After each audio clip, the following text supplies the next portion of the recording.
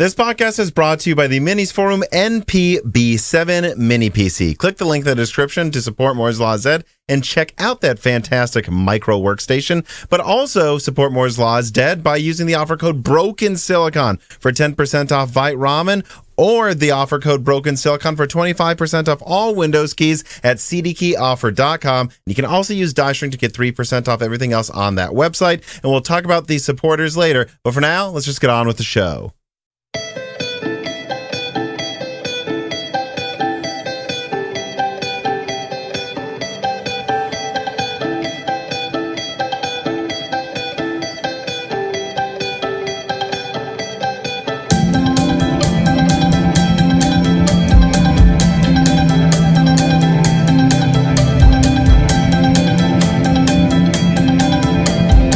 Welcome to Broken Silicon, a gaming hardware podcast. I am your host, Tom, and today I am joined by someone who's coming on for the third time, I believe. The last episode especially actually is performing incredibly well. I think that one turned out great, and no reason to think this one won't again. And I'm sure a lot of the people watching this saw the title, know who you are. I'm sure we share a lot of the same fans, but please, for someone who stumbled in here, hasn't heard of AdoredTV before, please introduce yourself.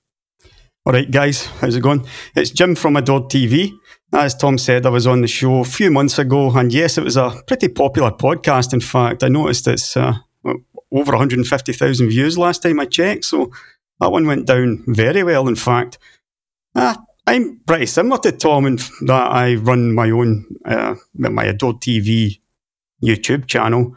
I guess you could call me an analyst of sorts. It's kind of what maybe the major component of my YouTube channel. Well, let's say you're at like a dinner party or something, or a friend introduced you to another friend. Yeah. What do you call yourself? Because I struggle with that. I mean, funnily you enough, say YouTuber, they think you're doing something entirely different than what you're really doing. And they just assume that you've maybe got like 500 subscribers and like literally nobody watches you as well.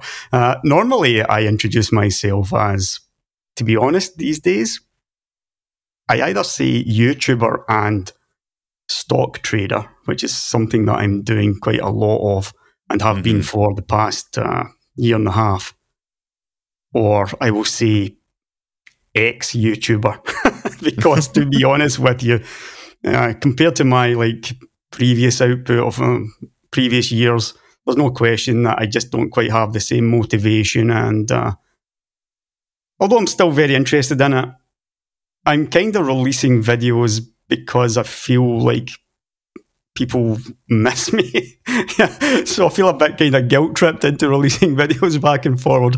I do still enjoy it, but I much more enjoy it once the video is finished with and I can get back to concentrating on other things, if I'm being completely honest with you. But maybe it'll come back. Yeah, I am sort of hoping that this whole AI thing, which looks like it is really taking off now, this is something that I am obviously very interested in. If you ever saw my, did you watch my Singularity video? The Singularity, it was the one with Elon Musk and stuff like that. And I mean, it only that was a while ago, right? It was a couple of years ago anyway. It got like, I think so. It sounds familiar to me, but that was a bit ago, so I don't remember the specifics. I mean, anytime I do one of these sort of videos where it might be tech focused, but it's not directly focusing on the Trinity, AMD, Nvidia, or Intel. They just don't do that well. And whenever I do any other kind of science videos, they don't, 30,000 views is sort of like bang on, which these videos get. Whereas I know that my typical video is probably going to hit 50, 60, 70,000. So I do these out of the pure love of the subject, basically. Yeah. Not that, to be honest with you, 50, 60, 70,000 views on YouTube once every couple of weeks, that's not a sort of living you can make on that either. So there is for me still an element of doing it just for the sheer love of it. But I definitely love it a bit less than I used to.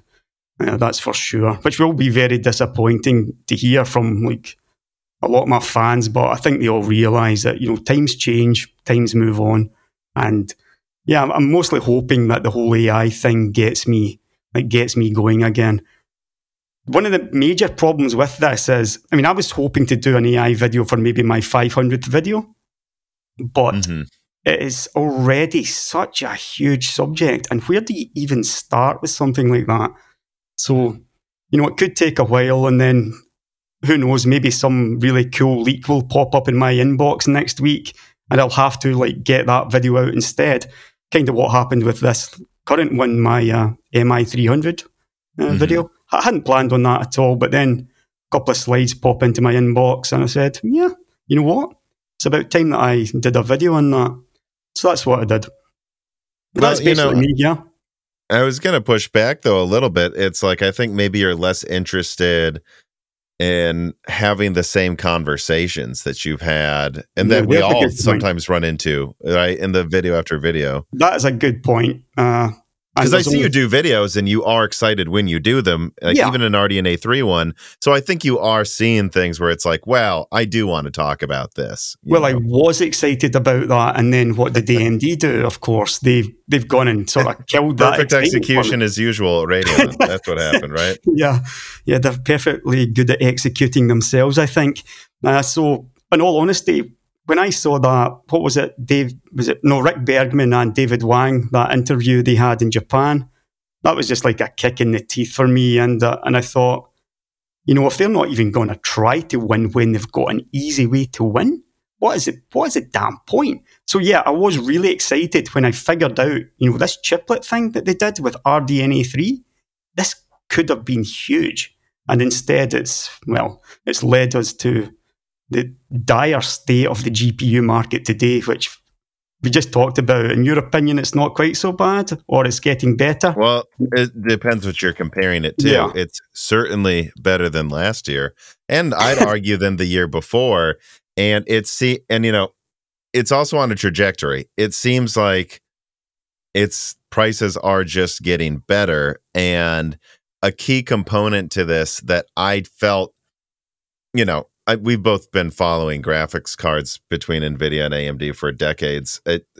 This is one of the first times I can remember where I was finally seeing the general consumer base making the same decisions I might, right? Like, I can't believe, I guess to back up, which I know you've talked about very similar subjects, but when I saw when I see people say things like, oh, the RTX 4070 Ti is a 104 die that they're trying to sell for $800. How can they think they can get away with this?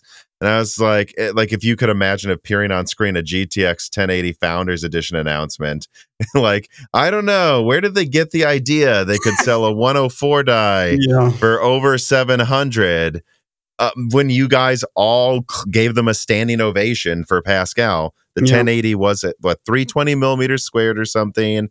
The Founders was 700 during the holiday season of 2016. It went to 800 on average street pricing. Yeah, maybe they got it from you guys giving them a standing ovation the first time they did it. You couldn't even get hold of one for months. I mean, that was the thing. It went months where the supply was terrible, and they were clearly selling out at that price. So yeah. So I mean, when I looked at Turing, I would have said the same thing. I'm like, I don't know where they get that idea from, but now these things aren't selling well. And it's like, it seems like finally people have realized what's going on here and are actually reacting as badly as I think they should be in sales to a lot of the recent releases. The thing is, it's really difficult to tell because obviously last year there was still quite a bit of sales because of mining, yeah? And so the arse is falling out the bottom of that. And if you look at the revenue chart, we can see that revenue is down compared on a year ago in their gaming segment. But are they still selling actually just too many cards to gamers at $1,200 for a 4080? I mean, that is a good card. I really like it, but not at that price. No. So I just don't know if it's better or not. In my opinion, I think everyone's opinion must have been coloured by the recent event, which is the launch of the 4060 Ti. Mm-hmm. I'm struggling to think of a worse graphics card than that in history that I can think of. It is so bad. it's just absolutely awful. What was it, 185 square millimeters, a 4060. Yep. Everything is wrong with this card, right? The branding is completely wrong. The performance is completely wrong. This is a 4050, not a 4060 Ti. I know. Yeah. And I mean, yeah, it looks efficient because it's meant to be a 4050. Because it's a 4050. Yeah, I was Yeah. talking to people in the Moore's Law Discord a week ago, and I was on when the 7600 launched, and people were like, well, this isn't a very impressive card. And I'm like, well, it should ideally be cheaper, but they did just take Navi 23, make it 14% smaller, stronger, and use less energy. From a silicon design perspective, it's pretty impressive. But yeah, I think they should have called it the 7500 XT and made it 200 or 250, ideally. But at least it's not 400. And when people say Lovelace isn't that impressive, I said, and also a reminder, the 4060 Ti is twice as strong as the previous 50, which is what you should be like comparing it to. If it was a $300 4050 or a $250 4050, it would be really impressive. For the 4090 doubled 3090 performance roughly, so, but it's not. They charged $400 and called it a 4060 Ti. It's absolutely absurd. I mean, looking through the notes that you sent, one of the questions actually was... the one I'll throw in here right now is Chris Rich writes in and he asks, with the initial sales of the 4060 Ti and the 7600, did we just witness a fundamental shift in the GPU market? Might the 4060 Ti 16 gigabyte and standard 4060, which is priced at $300, also flop as well? And if they do flop, would you expect Nvidia to just shrug it off? After all, they've done nothing much since the 4080 flopped half a year ago, and they don't seem to be making a fundamental shift despite sales flop after sales flop. Right, so let me start with the 7600, right? Because I actually only realised on launch day that this was TSMC 6 nanometers. Up until this point, I was assuming 5 nanometers again for that card. And when I saw the reviews, I compared it instantly to the 4060 Ti, and it's like 25% slower, around about the same kind of power draw, and a slightly larger die. And I'm thinking to myself, well, if the 4060 Ti was so bad in my opinion, that 7600 must be absolutely awful. And I was not impressed. It was only then that I realised, but wait a minute, it's actually TSMC 6 nanometers and not like 4/5. Had that been on 5 nanometers, it would probably have matched the 4060 Ti completely. Like, it would have been a wash in results and on power. Which is still very, very unimpressive as far as I'm concerned. Obviously, because, as I just said, the 4060 Ti looks like one of the worst cards I have ever seen in my life. The 7600, because it's 6 nanometers, now obviously it could be that little bit cheaper, and it was. AMD could never have charged $400 for that card. Even if it was on 5 nanometers, they couldn't have charged that, because Nvidia is charging $400 for the 4060 Ti. I don't think the 7600 is absolutely abysmal, unlike the 4060 Ti. However, I mean, there's nothing really exciting about it. The price is okay, I think, $270 in the US. The European prices are pathetic, though. It's over €300, which is just unbuyable as far as I'm concerned. But, well, I mean, that's because we add tax on top of it. Yeah, get tax afterwards, depending on state. Like, there's some states, like, I want to say Minnesota, like, doesn't have a sales tax on, like, clothing. But I think everyone taxes electronics pretty much. And if I'm still wrong... only talking generally 10% or so, or 10 to 15%. It'd be like 5 to 10% on top of that. So, I mean, VAT in Europe is basically 20 to 25%. Which is, of course, included in the prices. I kind of already factored that in, and it still doesn't quite add up for us here. The prices are just not that good at all. But it doesn't look too bad in America, like I said. The 7600. Well, let me ask you this, though. Is there literally any price that would make this card interesting? Because I've seen some reviewers go, if it was $250, it'd be great. And then I'd say, no, I think then you'd say it should be $230, because these are 8 gigabyte cards. Unless they're like $150, they're not that interesting. Like, Yeah. let's be honest here. Yeah, you They could were maybe. never going to be interesting. It's either terrible or not in the low end now. Yeah. I don't think it's easy to make a card like this interesting, unless I mean, you know, it had 16 gigs of RAM. Then it would have been interesting at even 300 probably. it's on But par with the RTX 2080 at 1080p, yeah, which kind of, you can make these cards seem more interesting when you compare them to like older generation Nvidia cards. It falls away at 1440p and at 4K, obviously, because it's got that tiny bus. But if you look at it as a pure 1080p card and compare it to an RTX 2080, I guess you could say, you know what? It's not that bad. 270, 280 bucks. It's not that bad. Yeah, sure, 230 would have made it all the nicer. But taking 40 bucks off of that card, I mean, I don't think that leaves an awful lot left for AMD, in all honesty, or their partners. I think they could have done 250 if they wanted to be super aggressive, but I think anything below that, and they are cutting into margins more than they have for years. Not to say that we should be rooting for them to. I will say, I'm getting a little annoyed at a certain point where these companies act like there's some edict from God that says they must always have higher margins every gen. I don't know where this is coming from, that they think they can get away with that. Well, Nvidia's been they're not getting away with it, so, you know. Nvidia seems to be getting away with it, at least. I don't know. To me, like the entry, you know, this almost looks a bit like collusion again. And I'm going to be careful when I say that, because with AMD going on 6 nanometers and Nvidia being on like 4/5, Nvidia already knew that AMD could not compete with that class of card with their 4060 Ti. So then they can slap on 8 gigabytes of VRAM, which is rubbish, bump up the price to 400, and AMD's now got a little bit of space to sell a card someplace below 300. And I mean, it's almost like there's no competition. I mean, both of these cards are not particularly great, but if you're looking for a $400 new graphics card, what are your options? You don't really have an awful lot of options, do you? You've got the 4060 Ti and that's it.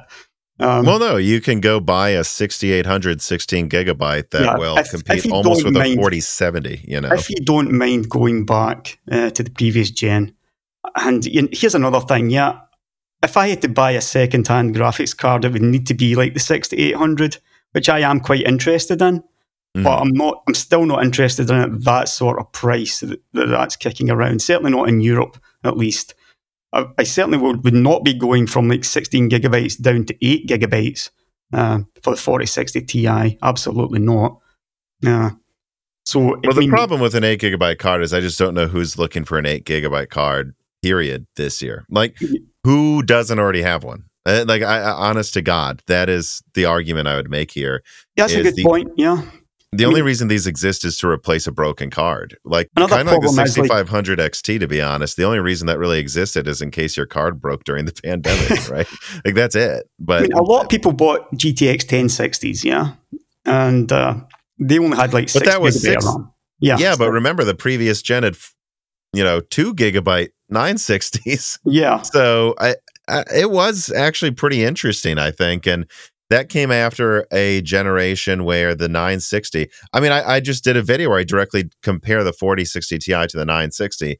The 960 was a 128-bit card that they're calling a 60 class that actually kind of lost to the 760, to be honest. Yeah. And, the next gen, they doubled performance and gave you triple the RAM. Yeah. So one might hope they would do that next gen, but I actually don't know that they will now, because of how much NVIDIA's focus has changed. I mean, there's a kind of overarching thing here in that because there's such a huge focus on AI now from both companies, the cutting edge silicon, I just can't see being used for PC gaming graphics next time around. I think that, NVIDIA can always sell a chopped down version of their top pro card, like, for example, what they're doing with the RTX 3090, which is a cut down version of whatever pro card that is. NVIDIA can get away with that, so having their very highest consumer card on the latest node, but all these other cards down below, I think we're reaching the point where we won't see these on 3 nanometers, at least not initially. AMD have already sort of started it with a 6 nanometer intro card in the 7600. Nvidia have done entire series before on backward tech, like that's what the 3000 series was. RTX 3000 was Samsung 8 nanometers. And I think that because there's such a focus on AI, that is where the cutting edge, that's where the cutting edge chips are going. And I think PC gamers are just going to be completely screwed. If it doesn't happen next gen, it's going to happen the gen after it. Which I think let's come back to the 7600 46 Ti in a second and try to jump more to like the whole Nvidia pivoting to AI thing. Yeah. What's interesting though, that there's really two ways to look at Nvidia's recent earnings, right? Yeah. Of course we waited to talk to do this conversation a little longer than usual for Nvidia's Computex to come out, just in case they announce something like a 4090 Ti or something crazy. Yeah. And of course all they really did is talk about Hopper, which is where all of their money seems to be coming from now. Yep. And Hopper Next. That's probably the most interesting thing, is actually they announced Hopper Next production August next year. Yeah. So and it's on 3 nanometers. So 3 nanometer production starts late next year, like has been rumored for a long time. Mm-hmm. And in their recent earnings, though, they showed that their data center revenue continues to go way up. They forecast will keep going up, and gaming is way, way down. Some people saw like their stock price go up and they said, well, gaming's screwed.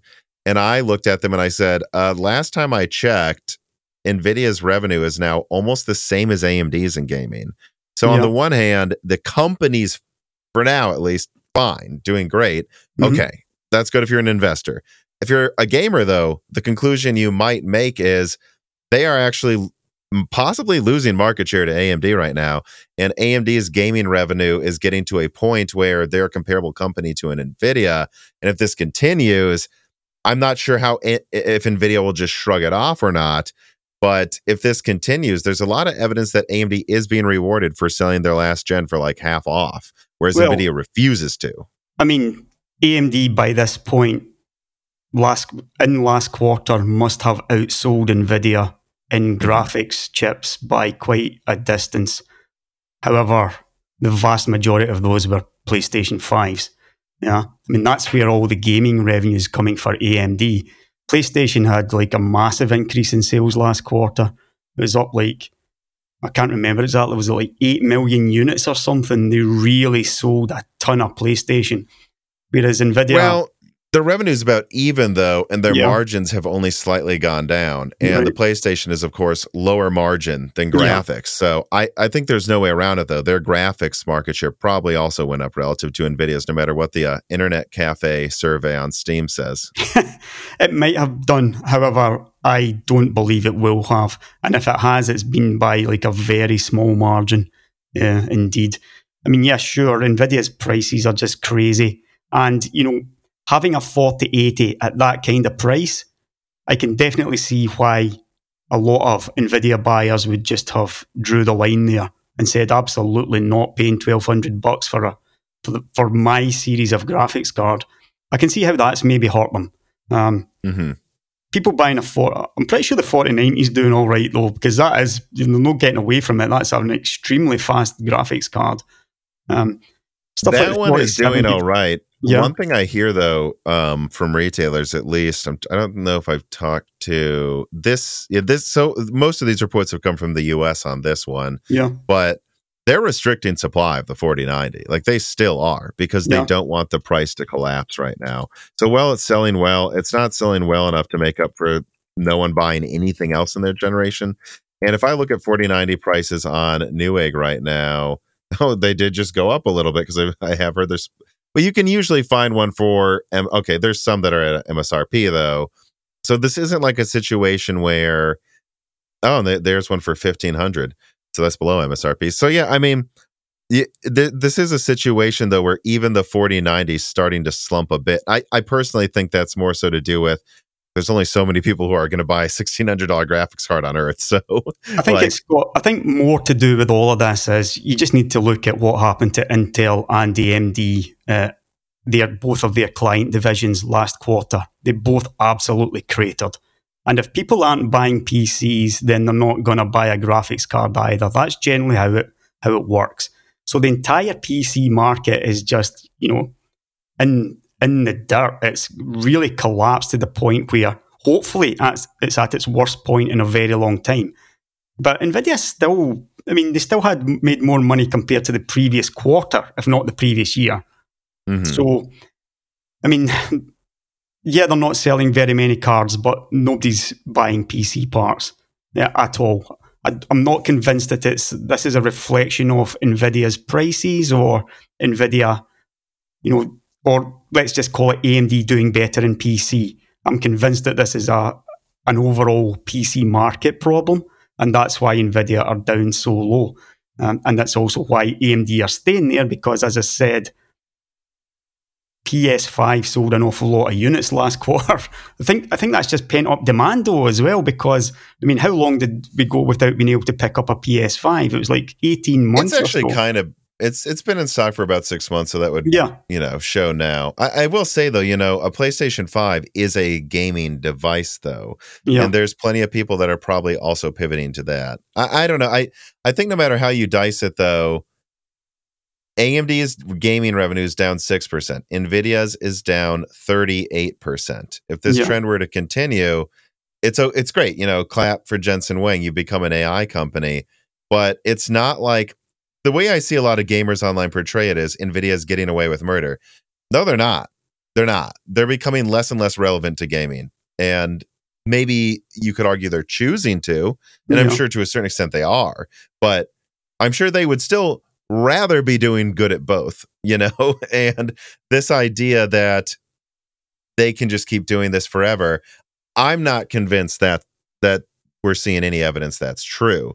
I think that at a minimum, they're seeing that, and again, it's a little too early for me to say this, let's see what happens over the next 2 quarters. Well, look, the whole reason for why Nvidia gained so much, like, in their stock value after the last quarter, it certainly had nothing to do with gaming. It was all about, they put up they said 11 billion in revenue for the second quarter. If you look at their first quarter revenue, it's just over $7 billion.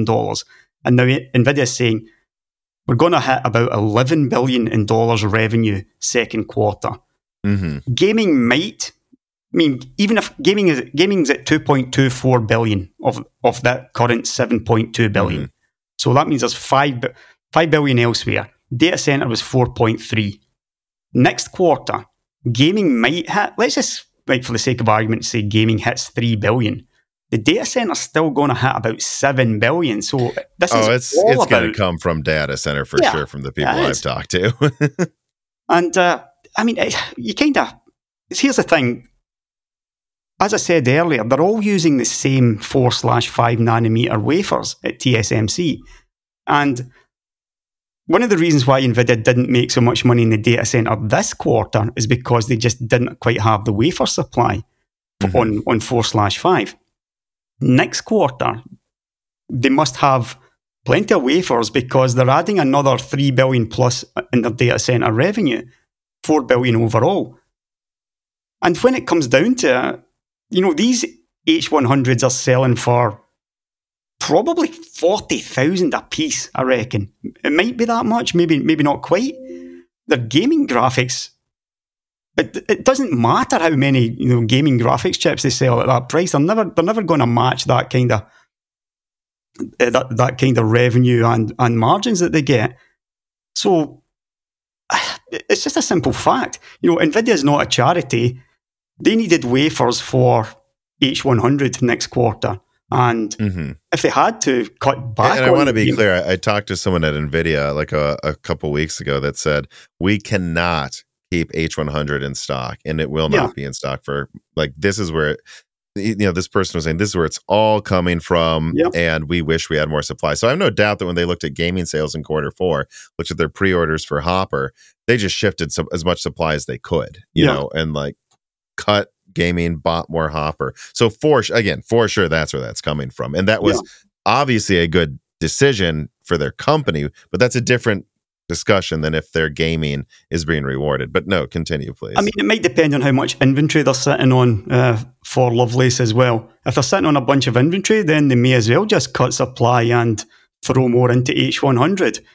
But this just means that prices are not going to come down. I mean, prices are going to stay exactly the same or go up the way. If that's the case, if they simply don't have the wafers, then why do they need to drop prices? They just wouldn't do it.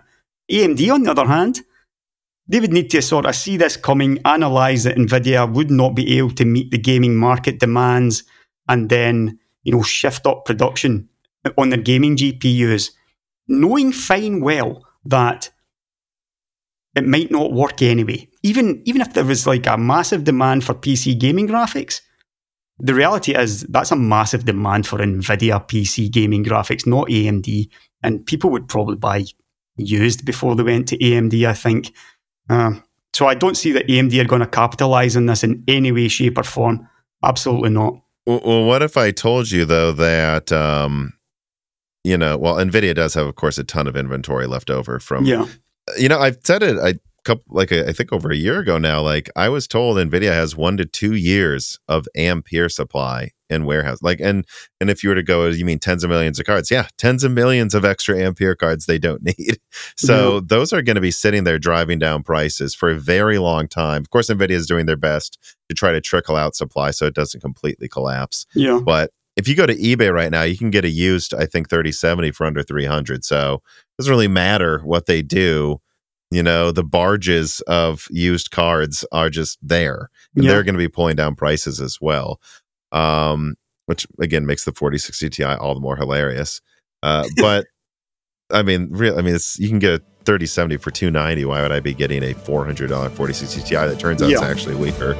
This piece of content is brought to you by the Minis Forum NPB7, a fantastic mini PC powered by an i7-13700H, 16 gigabytes of RAM, and a Gen 4 NVMe SSD that comes in 512 gigabytes, 1,000 gigabytes, and, well, really, this thing can be as many gigabytes as you want because it's user upgradable, and man, is it easy to user upgrade it with this click open top, and it also accepts a full SATA SSD as well. I wouldn't call it a fantastic gaming system, but it's certainly capable of casual gaming, playing basically any older game decently, or even running a couple of AAA games at minimum settings in a pinch. I think it's perfect for anyone that wants a compact desktop that feels like a full workstation that you can put in a fanny pack. And if you want to support Moore's Law is Dead, please check it out in the link in the description. Clicking on that link helps the channel a lot. And of course, I think this is a pretty dang good product actually as well. Check out Minis Forum products today.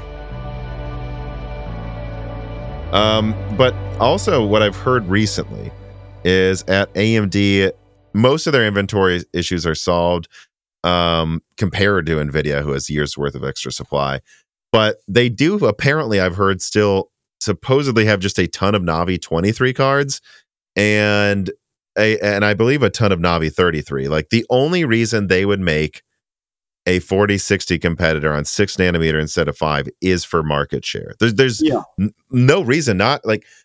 You'd see people go, well, I thought that node's cheaper. Yeah, but what? It's an extra $20 for the silicon then maybe. And if you can make the board cheaper because it uses less energy, it's barely cheaper to use 6 nanometer. All that does is unrestricted supply. And I'm pretty sure they've got warehouses of millions of these cards that they wanted to launch last year, but then they had too many last gen and they just kept playing chicken with the market. And I think what's going on right now is they have to launch it. They have to. It just can't keep sitting in warehouses. I would agree that the 7600 is a card that could definitely gain AMD market share. Simply because it's on 6 nanometers. And well, they've got to get rid of them, and they have too much Navi 23 supply from what I've heard. So I guess what I'm saying is, in the high end, it's a bit up for debate, but in the low end, if anyone thinks $200 8 gigabyte AMD cards are going away, I don't think so. I think they've got tons to sell still, and they're going to be that cheap, and they're going to stay that cheap. Yeah, I would certainly say that if there's a chance at market share gains, that's where it is. Yeah, I don't really see anything happening much at the high end. They just never sold that many high-end cards, AMD, anyway, comparatively. Yeah, I mean, the XTX is selling very well, though. I think they're doing better, but very well to AMD and very well to Nvidia are two completely different things, sadly. We're probably talking tens of thousands of units difference here. We're not talking millions of units. Yeah, we're in the No, double I digit. think we could be talking. No, I think it could be more than tens of thousands for the I think so, yeah. XTX. Absolutely. Every retailer I talk to says they still can't keep the damn thing in stock. That's Like that thing was interesting, selling for over MSRP for a while, and that surprised me. Now the 7900, let's do this. The 7900 XT, which Yeah. should have been called the 7800 XT. Yeah, that was a sales disaster at first, but Yeah. the sales are picking up. I just don't know how AMD always finds some way to shoot themselves in the foot when they have a good product, but they always seem to. I guess though, what I'm trying to get to is no one's saying here that Nvidia is in trouble. No one, or I'm not, and I'm certainly not saying that AMD is going to take all of the market right now. But I guess what gives me some hope right now is that there is clearly a line. There was no line with Pascal. There was no line with Turing. There was Ampere made us feel like all hope was lost. I'm seeing the line drawn in the sand by gamers right now, and it's staying drawn in the sand. And I talked to AIBs, and they're getting nervous. But they're not getting nervous about AMD. The 7600 is selling well. XTX is selling well. 7900 XT sales are picking up. Yeah, it's not, AMD is not going to take over 40%, probably not even over 35, but they're not at like 25 anymore. They're not. No one I talk to says they are. They are taking market share. I'll be surprised if they even get to 25% personally. That would be an interesting one for me if they even get that far, even with Nvidia's prices. I think. Well, it depends who you're following, though, right? I don't think there's any really good data anymore on that. Yeah, true. Honestly, there'd be no way to settle that. I think they're actually at 30% right now. But seriously, I'd really question that. But you never know. I mean, if they are going to get market share back, I'm pretty sure the 7600 is the card that they will try to do it with. But even if that was the case, let's say for argument's sake, you're right and they were at 30%. They now need to shift over to AI chips as well. I mean, what are they going to do? Because MI300's 5 nanometers again, isn't it? Yeah, it's 5 and 6 nanometer. Yeah, which is again in competition with 7900 XT, XTX. So what does AMD do? I mean, a lot depends on how many wafer starts they've got as well, of course. But well, that's the complicated thing too. Like when I talked to like how Nvidia was handling Lovelace and Ampere oversupply, there was kind of this thing always looming where they'd go, well, remember, if it doesn't sell in gaming, and this is happening right now from people I've not just people I've talked to. If you want an RTX 6000 for $3,000, you can get it right now. So Nvidia's like doing half off on professional visualization and data center to make up for their gaming sales falling apart. AMD doesn't really have that option, like, because they I mean, you want to talk about small market share, their professional market share is like near zero. So like that, they can't just shift stuff into professional if gaming doesn't sell, and they buy allocation ahead of time.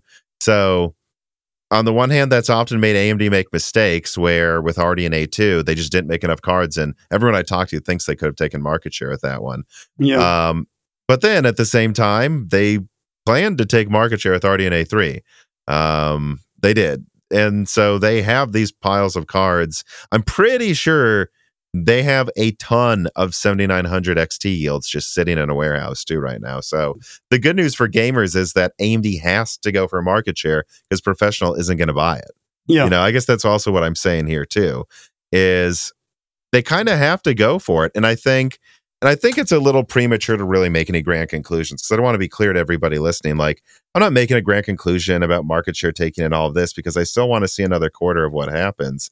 But I don't know what happens if we see another quarter and Nvidia's revenue in gaming what's it going to go up from? The 4060 Ti? I know he held it on stage, but I don't think anyone's buying that.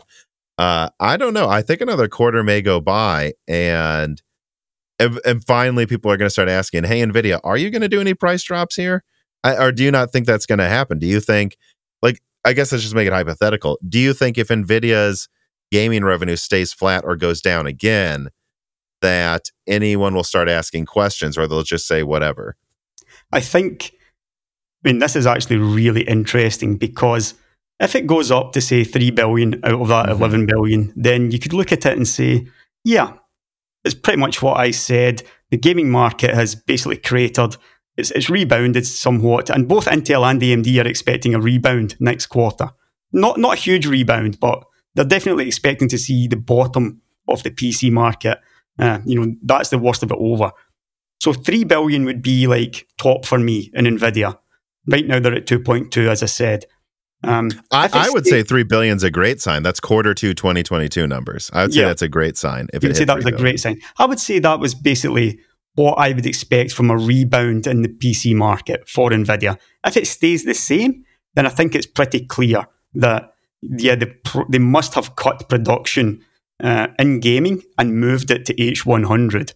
And if it drops, then you can say that for an absolute certainty that is what they have done. They have slashed production on gaming graphics and thrown everything into H100. But Nvidia, they're so damn fortunate, or they're just so damn good that they're either there at the right time every single time, or Jensen's a genius. I think probably both are true there, in all honesty, because there's definitely some of both and a little bit of it.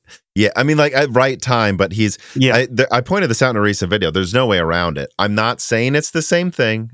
Everyone calm down before I say this. But there are some pretty hilarious meme quotes from Jensen where he said the NFT metaverse is our future, of blockchain or something 2 years ago. The second blockchain falls apart, everything's AI.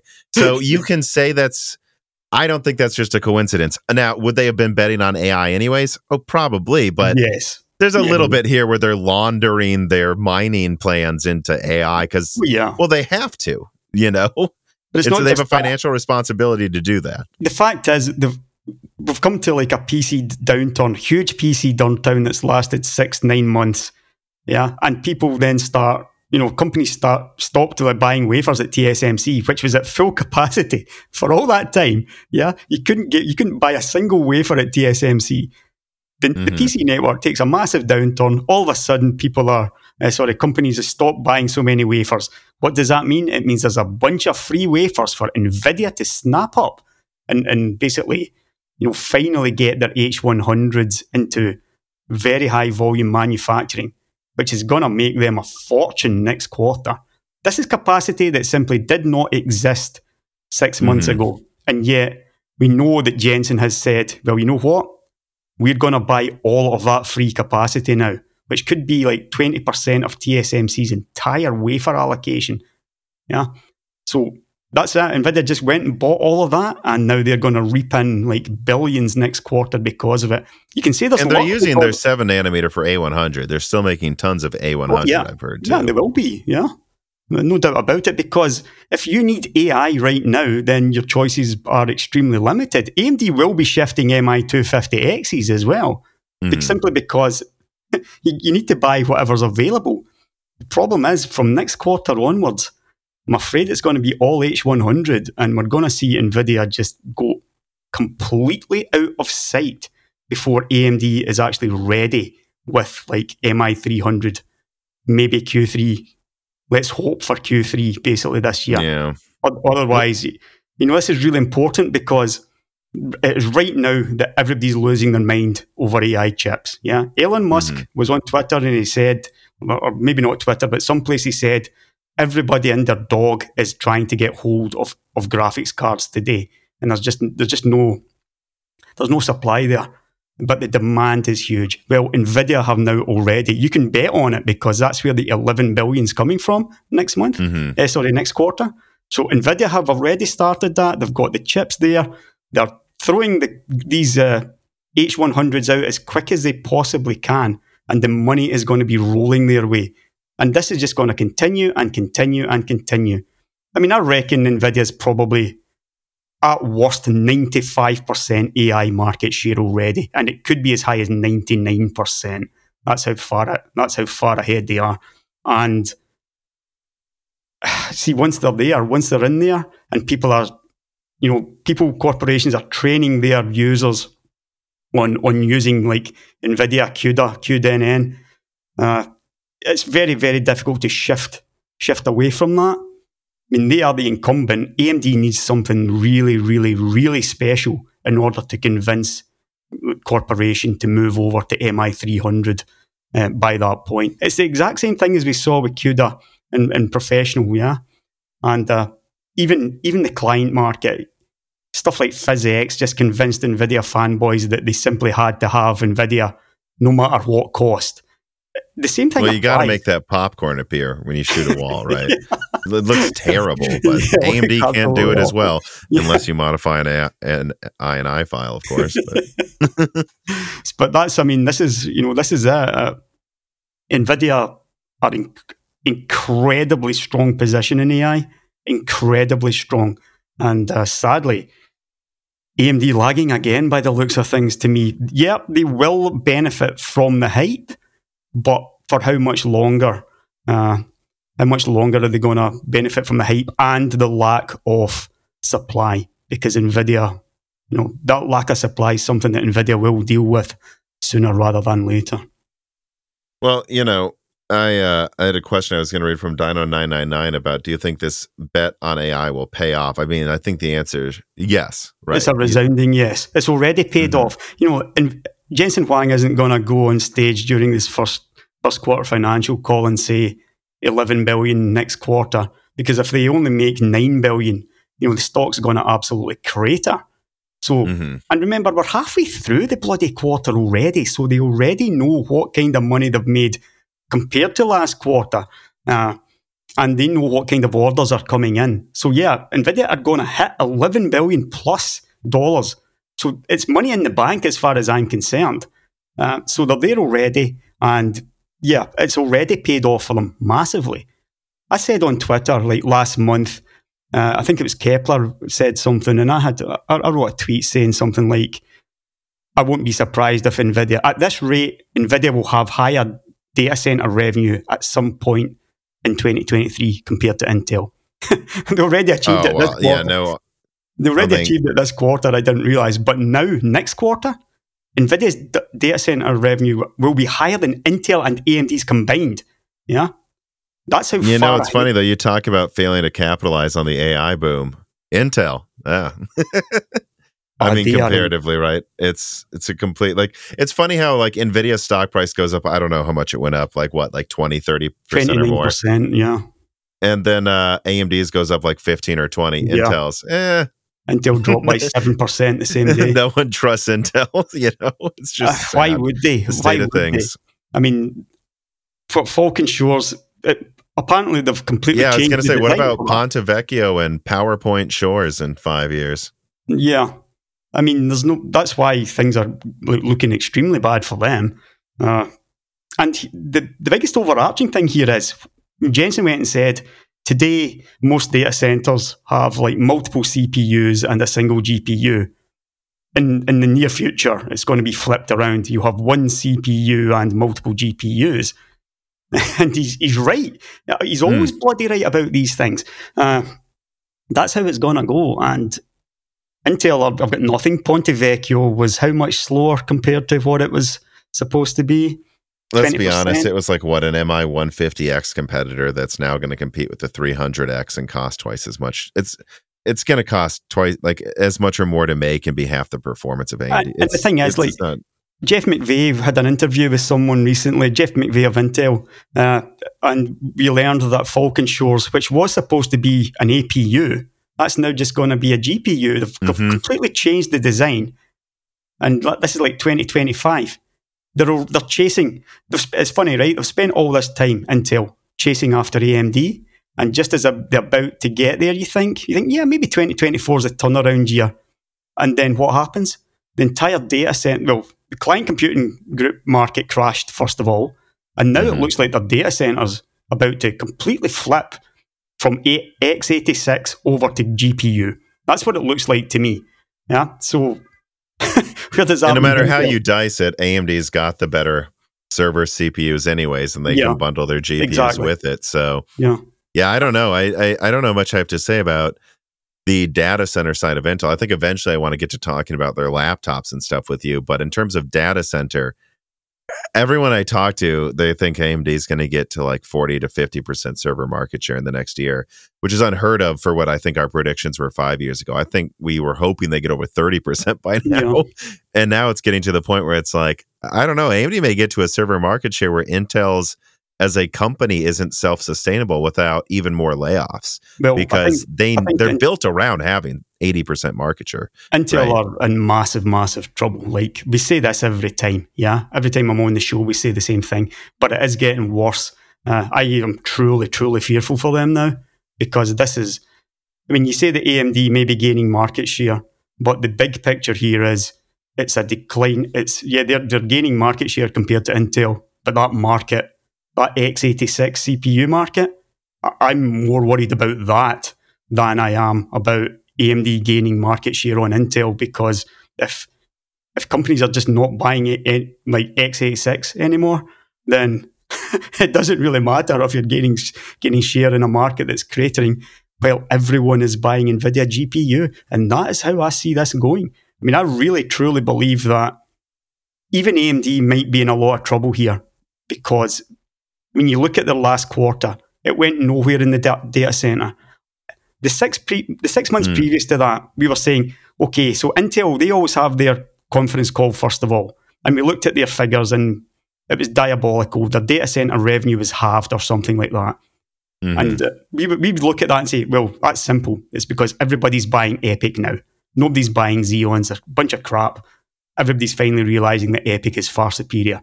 But then AMD went and had they had a bad quarter as well for data center last quarter. And that's what got my alarm bells ringing. And I thought, data center, yeah, they may be making cutbacks, but AMD had steady growth in data center for like 3-4 quarters, and then all of a sudden, nothing. It did not grow at all last quarter.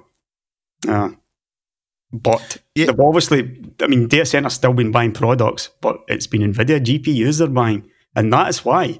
That's why Intel and AMD had such a poor quarter, on top of the PC market being so bad. But yeah, all of this is moving over to graphics.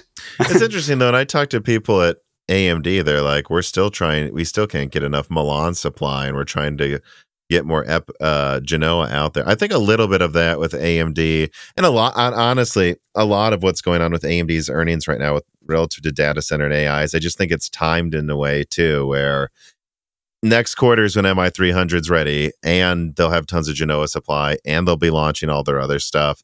I think there's a little bit here where this isn't the quarter where everything's ready at AMD, but and to be clear, it is for Nvidia, so it's good for them, and that's in it. It's already ready for Nvidia. Yeah, but that's why I keep saying things like, I don't want to make too many overarching predictions this quarter. I want to see how things go in another quarter, because or two, but frankly, because we need to see quarter 3, because I do think there's a lot of things going on where we might be misjudging the trajectory of each company based on literally what's happening right now. You know, Benjamin Oshley writes and it says, "Hey, Tom and Jim, we're great timing for this guest appearance. Jim releases a video on the MI300 family, and a mere day later, Tom releases a video on Nvidia's financials and how their AI customers are keeping them up right now. Anyways, here's my question for both of you. It seems like companies only really need GPUs to train the AI and then CPUs to handle the input-output, and piles of GPUs are being bought right now for training AI. Is this a bubble, though, preparing to burst? Is everyone just buying everything up now because they need it now, and then they won't need to buy as much next year? And will AMD's all-in-one offerings mean they come out on top eventually? Thanks. Hope Jim's hay fever gets better soon." And, I think this is a worthy thing to bring up, though, because again, it's not the same, but I am seeing some major buzzword AI synergy blockchain of the future NFT stuff talk going on right now, where AI, and again, this is where some people in the comments start screaming at me. I'm not saying AI isn't an important part of our future, and clearly at a place that it wasn't at before, where it's more useful now. It is, but is it worth what people are saying it's worth? Because it does seem like when you see Elon Musk tweeting, frankly, when you see Elon Musk tweeting frickin' anything that everyone needs to buy, you've got to ask yourself, why is he doing that? Because he's done that 100 times in pump and dump things. Yeah, of course. So is there I'm a little worried there's a bit of a pump and dump going on here, and Nvidia just couldn't sell to blockchain. They sell to AI. I think they're ahead in terms of getting on the ground floor with AI, but there's a lot of companies building their own custom chips. Yeah. And I also share this worry. Are we so sure everyone's going to need to buy this many cards next year? It just, again, kind of seems like this. Everyone bought laptops in 2021 to work from home, and then they didn't. Is this going to happen to AI in a year or two? Anyways, this has to be somewhat of a bubble here. Are we so sure this $11 billion revenue is sustainable long term for Nvidia, or this is just going to be another good quarter? It's here to stay, as far as I'm concerned. If you consider that we're not really at the beginning, but we're at the beginning of the hype, for sure. The hype over AI is huge, but I've got absolutely no doubts that this is world-changing stuff. Like, this is bigger than the internet. This is bigger than the microchip, probably even. Yeah. And as I said, it might even be as big as electricity, even bigger than electricity. I think we're looking at worldwide changes that AI is going to bring. I've always been very bullish on it, that's for sure. But I think this is here to stay. When you say you've always been bullish, you have been for like years? Yeah. When did you think we'd have self-driving cars? Because right now they seem really good at ramming into ambulances. Yeah, I mean, self-driving cars is a definite tough one. You'll notice looking at Nvidia's financials that their automotive sales are really, really going nowhere. Like, they're stuck below 300 million a quarter. So it's almost as if they've just given up caring about that as well. That's my thing. Like, if you go back a few years, all Nvidia would talk about is self-driving. Now this is all they're talking about. But the thing is, self-driving is just simply one part of AI. There is so much else that you can add into that. As far as I'm concerned, anything a human being can do, an AI will be able to do it better within a few years. Yeah, anything whatsoever. And that's how I believe that this will go. I mean, even though I'm very bullish on AI, I'm very fearful over the job situation, because I think that there's going to be a lot of people out of work because of this. Simply because if you can not pay an AI, or you can pay an AI maintenance and that is about it, then why would you pay, why pay a human being? And I'm talking even like bog standard work, not just I think there's a lot of things like organizing meetings. I think the lowest level, kind of like a lot of middle managers probably, secretarial work, people that like, they're doing things for someone else, like that's where AI picks up. But I think that there's a chance that's somewhat short term, and long term, some of those jobs are never coming back, but some of them are just going to be, well, you're going to have one person in charge of organizing far more, and the work they do is just less stupid. Here's my personal opinion on the whole job thing is I think people are overhyping the jobs it will take away in some regards and underhyping it in others. In the US, there was this whole debate over like, what do we do with a lot of jobs that are becoming obsolete before AI, like coal mining. And there was this meme online, learn to code, which of course was an absurd thing to tell a 50-year-old coal miner. Yeah. But, and I could understand why that coal miner was getting mad. But, the funny thing is the ones that learn to code are now out of a job because of AI. Yeah. Not the coal miners. And so I do think I need to remind everybody, NVIDIA hyped up self-driving. That one didn't give them anything. And people then said, learn to code. Actually, worst thing to do. So I think a lot of the macro level things are true, but I don't think making these specific conclusions I don't think we should be so sure we're going to predict it right, because we haven't for the past 20 years. And I think, in fact, what AI seems to be doing is actually making manual and creative work more important and removing actually more of the computer people that probably weren't doing anything anyways half the time. I think you're right in saying that there's an awful lot of jobs in computing that could be under threat. I mean, I've been following this really closely, and some of the stuff I've seen has just been mind-blowing. Like, I don't know, have you ever used Unity? Like, for programming or anything? No, but I know what you're talking about. Yeah. I mean, I saw a video where you could get like a Unity API key which hooks directly into ChatGPT, and instead of like doing all the work yourself, like the person made this video just simply typed into the API, give me 100 boxes at random locations, straight to ChatGPT, come straight back, boom, 100 boxes on the screen, right? I mean, this is the kind of like integration we're talking about already. If you can do something like that on Unity, like give me 100 boxes on the screen simply by typing in, give me 100 boxes at random locations on the screen, then you're talking about something that drastically speeds up your workflow. Yeah. I mean, obviously, that's just a very, very simple example right now. But all of these companies, Unity included, are now looking at ways to integrate AI into their software to make those jobs easier. And literally everything. I mean, this one will be more interesting to you. But I don't think it is going to be literally anything. This is where I have to push back and say, yeah, just like blockchain can be used for everything, right? Like, no, it will not be literally everything. I think what we're going to find is all companies are going to buy up this stuff. They're going to try to use it for everything, and we're going to find half of the things are useful. And so, there's a lot of innovation going on here. We don't need like someone organizing meetings. AI can do that for sure. Yeah. Simple work where it just good enough, make a picture that looks like this. Right. But, I've tried to use these AI generators for pictures. They're never what I tell them what I want, So I don't think so. I think we have to worry about the bubble aspect here where people are going to try to use AI for everything. Everyone's going to buy up all this stock. And then we're going to learn only half of the companies used it well and half of the uses actually wasted time. Yeah. This always happens with one of these bubbles, whether it's the .com bubble, blockchain bubble, which is really not gone, just shifting as people slowly figure out all of these meme things don't do anything. I just have to push back because you say literally everything. Nvidia's going to take over the world. Yeah, just like automotive. I don't know. I think someone has to push back on you here. That's a fair enough point. Yeah. I mean, as I said, I am extremely bullish on AI.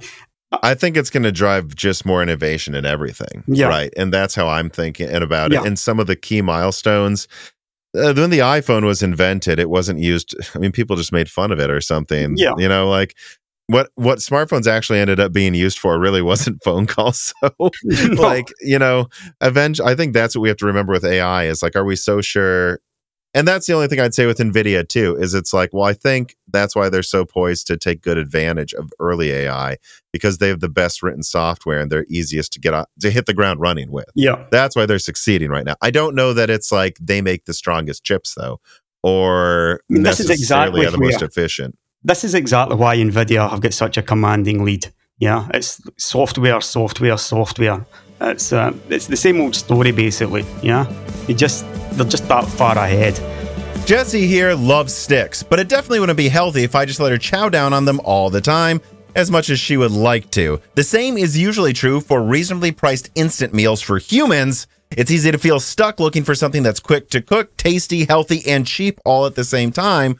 Well, unless you consider Vite Ramen. This piece of content is sponsored by Vite Ramen. Vite Ramen is a healthy, tasty, and shelf-stable food crafted by an American startup that offers a ton of options for eating healthy, like their classic packages that make it easy for you to add protein and other ingredients of your choice to make a complete, hearty meal, or their Ramen Go packages that offer a healthy, microwavable option for those who truly only have a 15-minute lunch break, whether at the office or at home. Click on the link in the description and use the offer code BROKENSILICON to save 10% on a variety of different products, including special bundles just for Moore's Law's Dead fans, raw nudes if you want to make up your own recipes, and other food products, cooking utensils, and more. And when you order this spring, know that Vite just shut down for 3 months and relaunched their entire operation to improve speed, customer service, and just to improve things in the back end so they can keep up with how popular their product has become.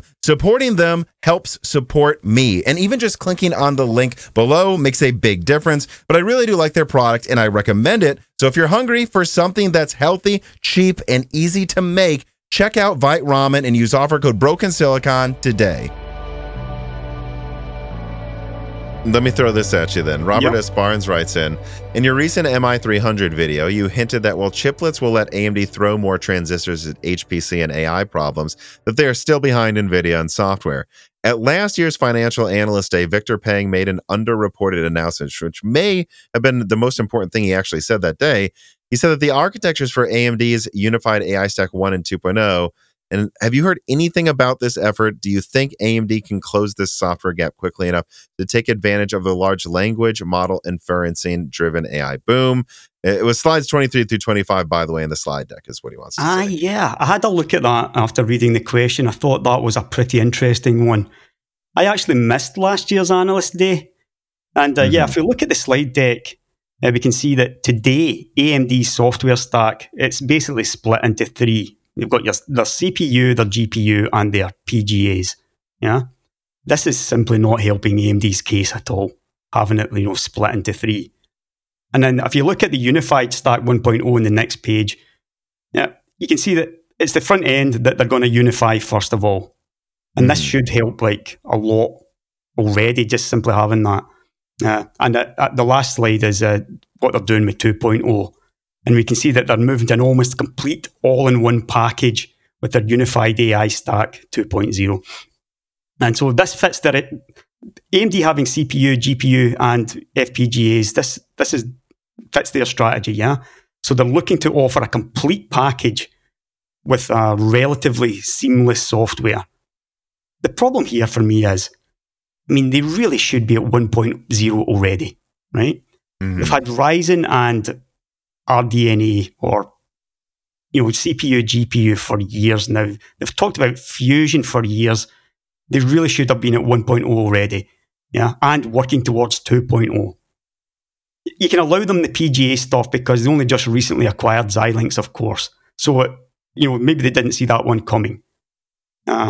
I think it is really, really important that AMD shows this at their upcoming data center AI thing in, what is it, 13th of June? Yeah, so some of this conversation is a little premature, I guess, because AMD really won't have their answer for... Yeah. Maybe we'll learn a bunch of stuff in 2 weeks, I guess, to be fair. We'll learn something in a couple of weeks' time.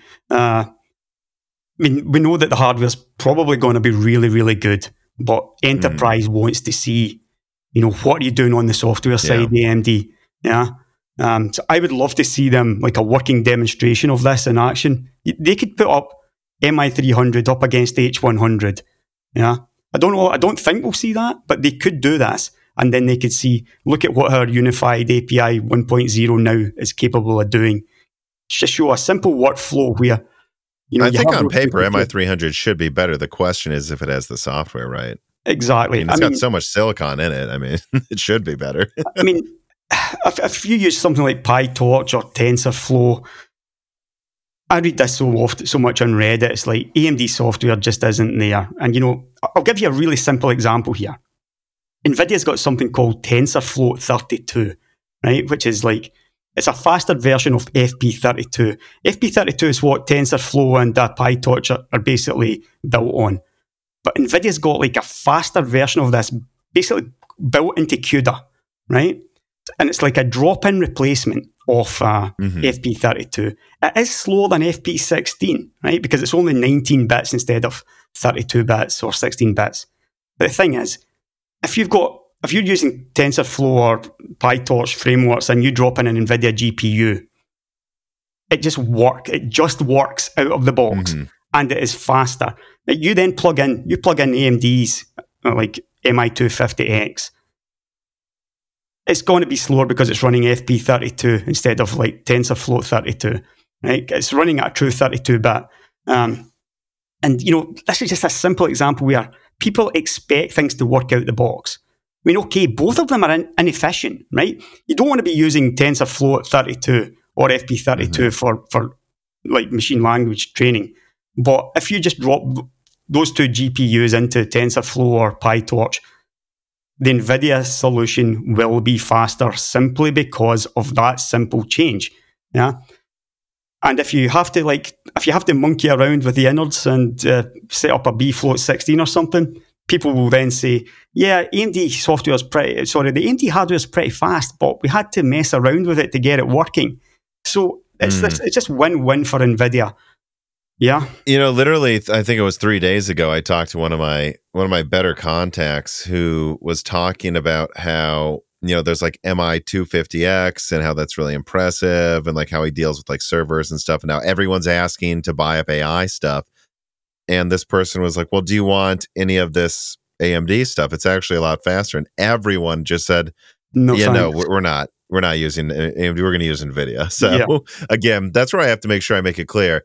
Now, I'm hearing Nvidia is going to go to the moon pretty much in the AI department for the next, at least for the next year, probably. I'd say.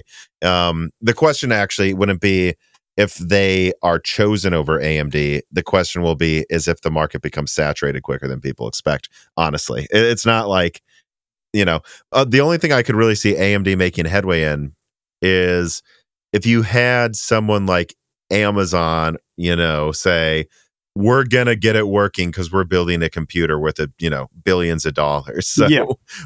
that's the customers where I think AMD is probably poised to beat Nvidia because their hardware is faster. Yeah. It just, you need a company that's willing to put in, AMD would argue not much effort, but if you're a researcher, you want to do research. You don't want to put an effort into programming, Yeah. I mean, Nvidia just offers the whole package, and enterprise is all going to go their way as far as I'm concerned. The hyperscales, I do think there's a chance there for AMD. That's where they basically got built up on Epic to start with. It was the hyperscalers that went with Epic. They know what to do with it. They don't have any worries throwing resources at that. They just they wanted the fastest, and that's why they went that way. The biggest problem at this point is time to market. Again, Nvidia's already there with H100. MI250X is pretty good, but I think at MI300, it's going to blow that out of the water. But it's not here yet, and it is right now that everyone is scrambling for GPUs, and that's why at a minimum, whether AMD catches up or not, they've missed somewhat of an opportunity here, and it's hard to say if it's luck or not. But because I do remember when Nvidia announced Hopper and AMD announced MI300, and I was like, well, I know which one looks more impressive to me, and it's only coming out slightly after. I guess that slightly after really mattered though this time. Well, it's actually quite a bit later as well, because I think like H100 was sampling last September, I think it was. AMD have been sampling for a few months now with MI300. And obviously the hyperscalers must be pretty impressed by it. But again, as I said, they don't really care about the software. They'll just, they'll fix that problem by themselves. But enterprise and mostly enterprise, they're looking at it and saying, nah, no thanks. We want something that works out of the box, and we want to get our models out as quickly as possible. And if that's what they're thinking, which they are, then they're all buying Nvidia to get that job done. So Quick Jumper writes in and he asks, hi, Tom and Jim. Concerning GPU strategy, Tom said that Nvidia basically doesn't care if AMD makes better gaming chips because they will just become an AI company anyways. But is it possible to create the most powerful machine learning chips long-term without chiplet technology? To me, it seems like Nvidia will still have to put a lot of energy into chiplets soon, or AMD can just brute force their way into some market share. I think that's and that was a video I put out about RDNA 4 versus RTX 5000 strategy, where I was talking to some people at Nvidia that were like, maybe we'll just make mid-range GPUs long-term with the best software because we think that'll outsell AMD anyways. And then we're just going to make big AI chips. And, this person said, from our perspective, Grace and Hopper are chiplet-based architectures. We just don't plan on doing it the same way AMD is. And if we need to, we will, which I think sounded a little Intel-esque, although I actually kind of believe NVIDIA because they're not bumbling around while they make these arguments. I believe them. I think that... But don't you think they need to get... well, I guess I'll say this too. I mean, I haven't leaked it yet, but there are for sure versions of Blackwell with chiplets. I just think it's a matter of if they bring it to gamers or not. Well, that's what I was going to say. They must have something chiplet-based in the works, and probably... But it looks more like MI250X than it does MI300, to be clear. It's not like they're doing something crazy like Ponte Vecchio. I've seen some stuff from NVIDIA recently where it's so they can make a bigger chip. There's two big chips together or something. The biggest problem that they are facing right now is the size of L2 cache. Cache is becoming a real problem now in manufacturing, and it's a problem that's going to get worse. So to me, the step that AMD already took with RDNA and now CDNA 3, that is the obvious first step for NVIDIA. They want to get that cache onto a separate cache chiplet, which will just allow them to pack more shaders onto their own GCD die. That is the way to go. Whether or not they do it, I don't know. Yeah, I don't know if they're going to, though, with Blackwell. I guess I can't say for 100% they won't, but to me, what I've seen kind of just looks like an MI250X thing. Yeah. And again, I'm talking the AI version, everyone listening. I'm not saying they're making a gaming chip that's thousands of millimeters squared. It sounds like that's unlikely, but the AI chip looks a lot like that. I mean, to me, the chiplet strategy is a winning strategy for AMD regarding hardware and performance, no doubt about it. And that moving the cache onto the cache die was the big thing. That's what got me so excited about RDNA 3. Yeah, it gave them the chance to take the lead, which they didn't take, sadly. And it's simply it was that move. It was moving the cache onto the, off the main chiplet and onto all those 6 MCDs. That's what gave them that chance. I think Nvidia simply has to go that way sooner rather than later. Yeah, I don't know. From what I've heard, they're really not, though, which is interesting. Now, again, they would argue they're already using chiplets. Yeah. There will be multi-chip, mega AI things, and maybe there's a slim chance they'll have a super GPU that's like 1,000 millimeters squared or something crazy. But it doesn't seem like AMD, where they've got very different types of chiplets and tons of them. It doesn't seem like they're really going to have that until after Blackwell. And so I guess I'm wondering how much of a headwind, because again, I think what I've been trying to say in recent videos and stuff with Nvidia is it's like, well, they're poised to make a ton of money right now on AI. Yeah.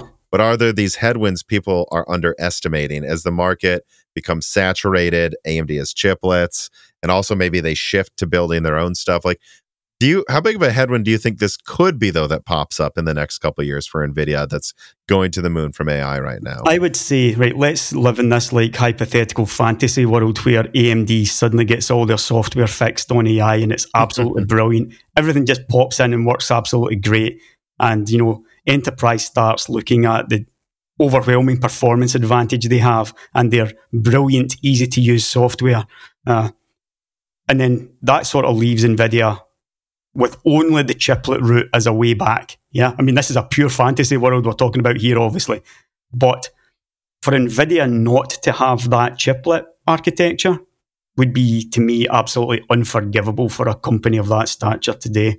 And it would be Jensen Huang's worst mistake. So I would say that Nvidia simply has to have that. It's got to be in the works. Maybe they're keeping it extremely quiet. Yeah, I mean, this might be like in some secret lab 2 miles underground someplace where literally nobody has heard of it. But Nvidia has to have that. If they're not working on a proper chiplet architecture, like Ponte Vecchio MI300 looking thing. Basically. Yeah, they've got to have something like that because they're running out of die space. And we've seen, I mean, they've already lost money. If you look at it this way, they already lost money not being able to supply H100 because that is a bloody big chip. 814 square millimeters. Those are the kind of sizes that are just not easy to yield, and you just cannot get hold of the cutting edge wafers for that kind of supply. That they obviously had massive demand and they couldn't supply for the past 6 months, say. Now it's all coming together for them. That's great. But they've lost out there. Yeah, they have definitely lost out. Had they had a chiplet architecture, they could have doubled sales. Yeah, already. Good point, right now. Yeah. Yeah. That's interesting to think about. I think, historically, the last, 7-8 years, Nvidia have always launched this absolutely massive chip on the cutting edge node. Yeah, like V100 and whatnot. And, even before then, they were quite happy to do that because the margins were huge and it didn't matter if yields weren't that great. The chips were selling for so bloody much anyway, they were still raking the money in. But now with demand basically being so high, they really should have a proper chiplet architecture there where they can supply that demand basically. Which is why I think they probably do have one in the works.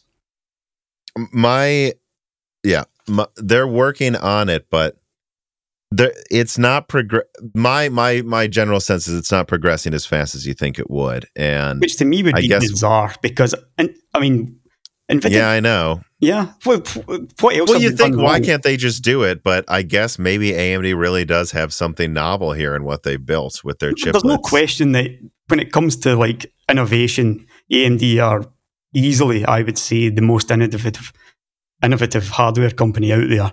Nvidia, even Intel are more innovative than Nvidia, I would say, these days. But it's been so long now, and I mean, they must have seen this coming years and years ago.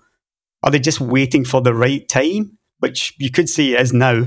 Yeah, if they've got it now is the right Well, time. one of the things I was told is, and look, this is just what one of the people said to me is, hey, look, we're bigger than AMD.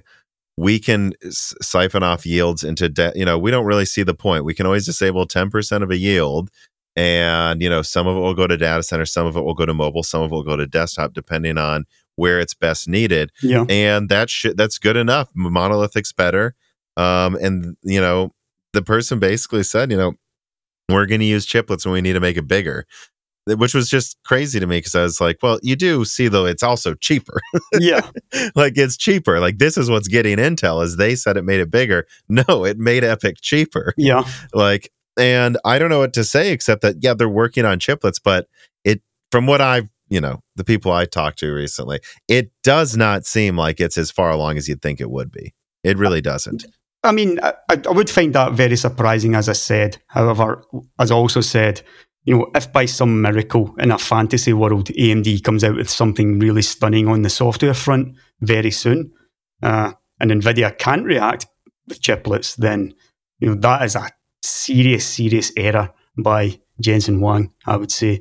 One that could seriously... I wouldn't say they're screwed, though. I would just say they left an opening screwed here. Because people will stick with them regardless, yeah? Even if AMD's software is better.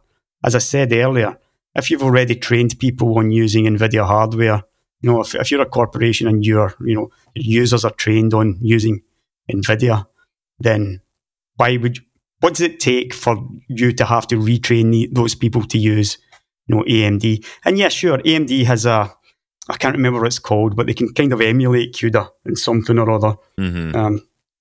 But I mean, they need to do better with that as well. There's so many areas that they've got to nail it to perfection for these corporations to have any real desire to switch away from NVIDIA. They could offer price as well, but does it really matter? 40,000 versus 20,000? Mm-hmm. Does it matter? I guess it depends on how many cards you're buying. But Jensen says the more you buy, the more you save. I know. I saw that when I watched the Computex keynote. I mean, that's very easy to throw into some memes there for sure. Yeah. To kind of switch gears back, though, Matthias Duke writes in, and he says, "Hi, Tom and Jim. In the current market of gamer apathy and AI bubbles, do you think AMD and Nvidia are actually going to care about making good products for gamers next gen? How do you feel about RDNA 4? I remember you, Jim, being quite bullish about it in the recent past. How's your sentiment on it now?" Yeah, I think it should be pretty obvious how I feel about that. Now, I don't hold out much hope at all for PC graphics going forward. I really think we're looking at a situation where it's going to be next gen, non-cutting edge tech, almost throughout maybe not at the very top, as I said, certainly not for Nvidia. But if you're AMD, you're looking at tiny market share at the top end. And, you're thinking, are we really going to go with RDNA 4? Well, let's say RDNA 4 is already baked in. So, yeah, it won't happen next generation. But for the generation after that? I was going to say, I've heard that they're having a lot of headaches because of how complicated the design is, but that RDNA 4 Navi 40 is going for it. Like, yeah. It's going to be huge. It's going to be very big, they're going to try to make it powerful. Hopefully they manage to this time.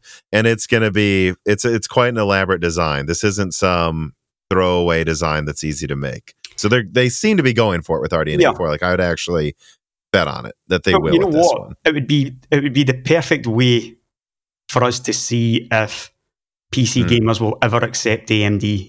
Yeah. If AMD could actually come out with a winning chip with RDNA 4 and it doesn't sell, then that will probably be... Well, the XTX is selling, though. It is selling. I'm talking like really sell. I'm talking about challenge NVIDIA, as in, not be outsold 6, 7, 8, 9 to 1. Yeah, like a real competitor, which actually makes them real money and gains them like real mind share with gamers. If AMD ever does... Well, if they do release that, so let's say next year or whenever, and I think, probably late next year or something, and it doesn't get the sales it deserves, then that will be their final attempt at even trying. And I think they would be justified in it. I think I agree. And, like when I say early on here, I'm seeing some hope in the PC market. It's because no one bought the 4080, then no one bought the 4070 Ti. Now it's selling okay, apparently. Then the 4070 gets bombed, the 4060 Ti. I mean, there's been some reports. I put out a video where I was like, some of the major retailers in the US said they didn't sell a single 4060 Ti on launch day, like in some regions. Whereas the 7600 sold out in some regions in the US. So here's the thing. If I can just when I see that gives me hope. And so but you're right though, my hope will, what I'm trying to get to is, right, but that's just one aspect of it. If AMD makes something that's clearly better in the top and no one buys it, my hope goes away. I'll say this is a flash in the pan. See, the thing is, right, obviously the 4060 Ti was extremely poorly received by enthusiasts. But right now at this point, it's really just enthusiasts that know about it, because we're the ones that are following the tech. We're the ones looking at the reviews as soon as they go live at 9 a.m. American time or whenever. And so we're the ones who would buy that card if it was impressive, yeah. But nobody's impressed by it, so obviously sales are going to be pretty poor. Over the coming months, these 4060 Ti's are gonna show up in Best Buy or PC World over here. And your average Joe is gonna walk into this shop and say, "Oh, a 4060 Ti at only $400." And that card will come to be one of the most popular cards sold probably over the next 2 years. Sadly. That's what I think. I think you'd be right if it had 16 gigabytes for 400. But I think people are gonna walk into the stores and go, 8 gigabytes, no. Of course, like even novice people, they'll say, why would I buy this? Having a 16 gigabyte card coming, then that'll help to confuse the issue as well for people who just buy a 4060 and not realizing it's 8 gigabytes. So yeah, there is that sort of factor too. But yeah, you're right. The 16 gigabyte card would probably look a bit more enticing. Because they'd say, oh, I've got this, they'd say, I've got this 3060. Yeah. Here's a 4060. Oh, it's not even more money, and it's got more RAM. But without that more RAM thing on this box, I do think they'll Google and go, is this even better? You could be right. It's been years. Yeah, you could be right about that for sure. I mean, Nvidia's been taking the piss with all this for so long now. 8 gigabyte TIs and like 12 gigabyte non-TIs and stuff like that. It's just a joke. It's what happens when a company gets into a position where they're essentially completely unchallenged. Yeah, they know that most of the people buying these cards are not really paying any bloody attention. They just buy based on people do buy based on amount of VRAM. This is a very old thing, but I think it's mostly based on brand. They will see that 60 number and think, oh, a 4060, and they'll know that a TI is a big thing as well. And yeah, sure, they'll look at it and say, well, it's only got 8 gigabyte of VRAM. It's maybe not great, but it's a 4060 Ti. It must be really, really good still. I think that card will sell far, far too well, sadly. I guess we'll see. I do think it's different this time, though. I do. I think it's different this time because had they put 16 gigabytes on the sticker, I think people would have just blindly bought it. I kind of agree with you, actually. Yeah. But without literally anything showing you it's new, and I think people are Googling stuff more often now. I think people walk in, they Google it. Yeah. And I think what we need to remember is, you've said this, and I agree with you on this, what the 560 Ti review said, like the hero of our times. And it's like, are you out of your fucking mind? The hero of our times, this more expensive 6950 that is weaker. Like that has less RAM, but Nvidia didn't get the good day one reviews this time. Yeah, true. And that's a pretty big sign that if someone just Googles this thing, I've never seen a graphics card get more thoroughly panned in reviews. Honest to God, it's pathetic. It's even worse than the 6500. Well, the way I'd put it is this: the 6500 XT 4 gigabyte launched in a time where its main competition was what, a $300 1650 that was way weaker. The 4060 Ti is like if AMD launched this 6500 XT now. Yeah. Outside of shortages. Yeah. And they actually did it. They launched something with half the RAM it should have for more money than it should be outside of shortages with used cards. No question that card is absolutely pathetic. Right, which is, I guess I'm just... Yeah. I guess I'm trying to say I am moving past that, though, and say, no, I do think it's different. I think all evidence is this is different this time. I really hope so. However, you know what? It doesn't really matter if that card sells any units, it's a unit too much. That's how bad it is. I still think it'll be very, very popular. Well, people bought the 550 Ti too, and that was maybe the worst card I've ever seen in my Remember life. that one? What a card that was. I mean, that was another pathetic card, yeah? Even Anantech said it was like the card that didn't matter. That was the headline. Nvidia's 550 Ti, the card that doesn't matter. Yeah. But it's still sold by the millions, yeah? Well, I guess we're kind of getting into this conversation. Let me ask, Donald Kerner writes in and he says, "Hey, Tom and Jim, with Lovelace being priced severely poorly, could we see Blackwell priced better? Typically, when we have a very minor price to performance increase, whether it's Fermi 2.0, Maxwell 2.0 Turing, it's usually followed by a large performance increase with minor prices increases or decreases across the stack. However, with Lovelace being so much pricier than Ampere, could we see Blackwell return to a semi-sense of normalcy, at least relatively speaking, like I know this is funny, but a 5080 at 900? It's not great," he says, "but from an inflationary perspective, I guess it's okay compared to a 650. Well, the 980 was 550, but yeah, I don't know. It's just funny to realize though, like $900 for an 80 would be a good change. But do you think they will adjust their strategy a bit with Blackwell, or do you think they're going to do boom 3 nanometer still whatever, right? 350 millimeters squared, 1200. Do you think they're going to keep it at 1200? This basically comes back to what I said earlier, that I think it's rather obvious now that the prices of graphics cards, number one, depends on which node that they're manufactured on. Yeah, I mean, Nvidia's 3000 series was cheap, in air quotes, because it was but Samsung. They got such a crazy deal at Samsung, which recently I heard more about that. One person said they think they were getting the same dollar per transistor as they did for Turing, which it was better than 12 nanometer though. Yeah. You know, I mean, that's why that was so cheap. Yeah. And Nvidia had no competition for their own, what was it they had on 7 nanometers? I can't remember, but their 7 nanometer data center chip. So that wasn't competition there. Yeah. They barely had any 7 nanometer wafer allocation because AMD and Apple basically bought all of that. Mm-hmm. So Nvidia had to go with Samsung 8. Yes, it was, I mean, they were quite fast, but the power draw was pathetic. It was out to lunch. And, prices were better than a lot of people would have expected, which has helped to make, prices this generation look really, really bad. But if Blackwell comes out and it's a top to bottom 3 nanometer stack, you can forget all about a $900 5080. This thing's going to cost. I mean, they've got an option of dropping it down yet another segment, like AD105 or AD104.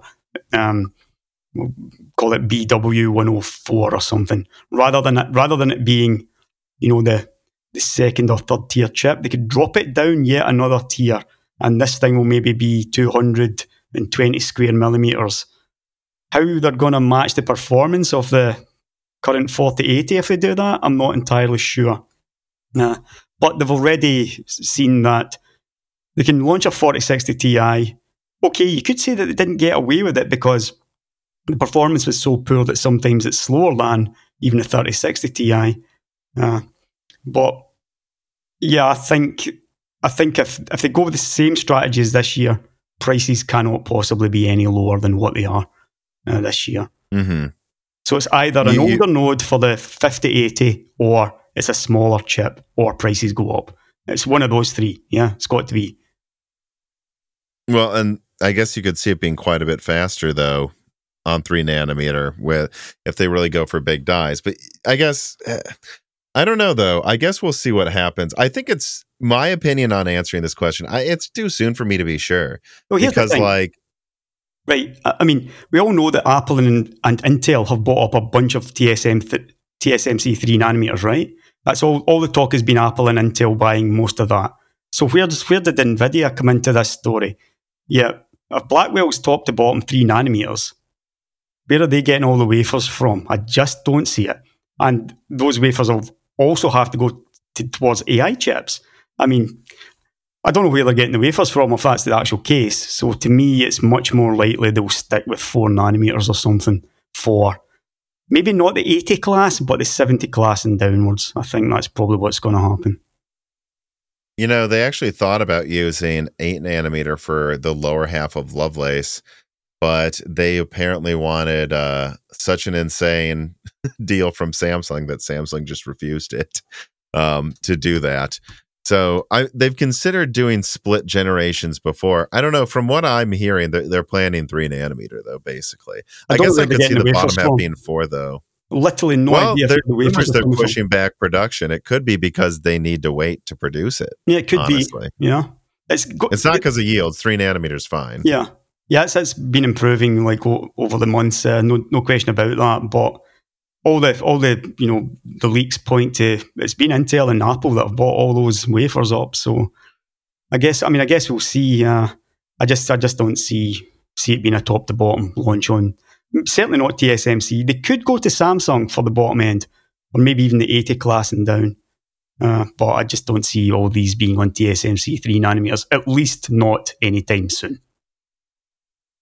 Falto writes in and asks, looking at Nvidia's current lineup, it seems like a mess. Do you think they'll have a Lovelace refresh, or do you think they're not going to launch anything new to gamers until Blackwell?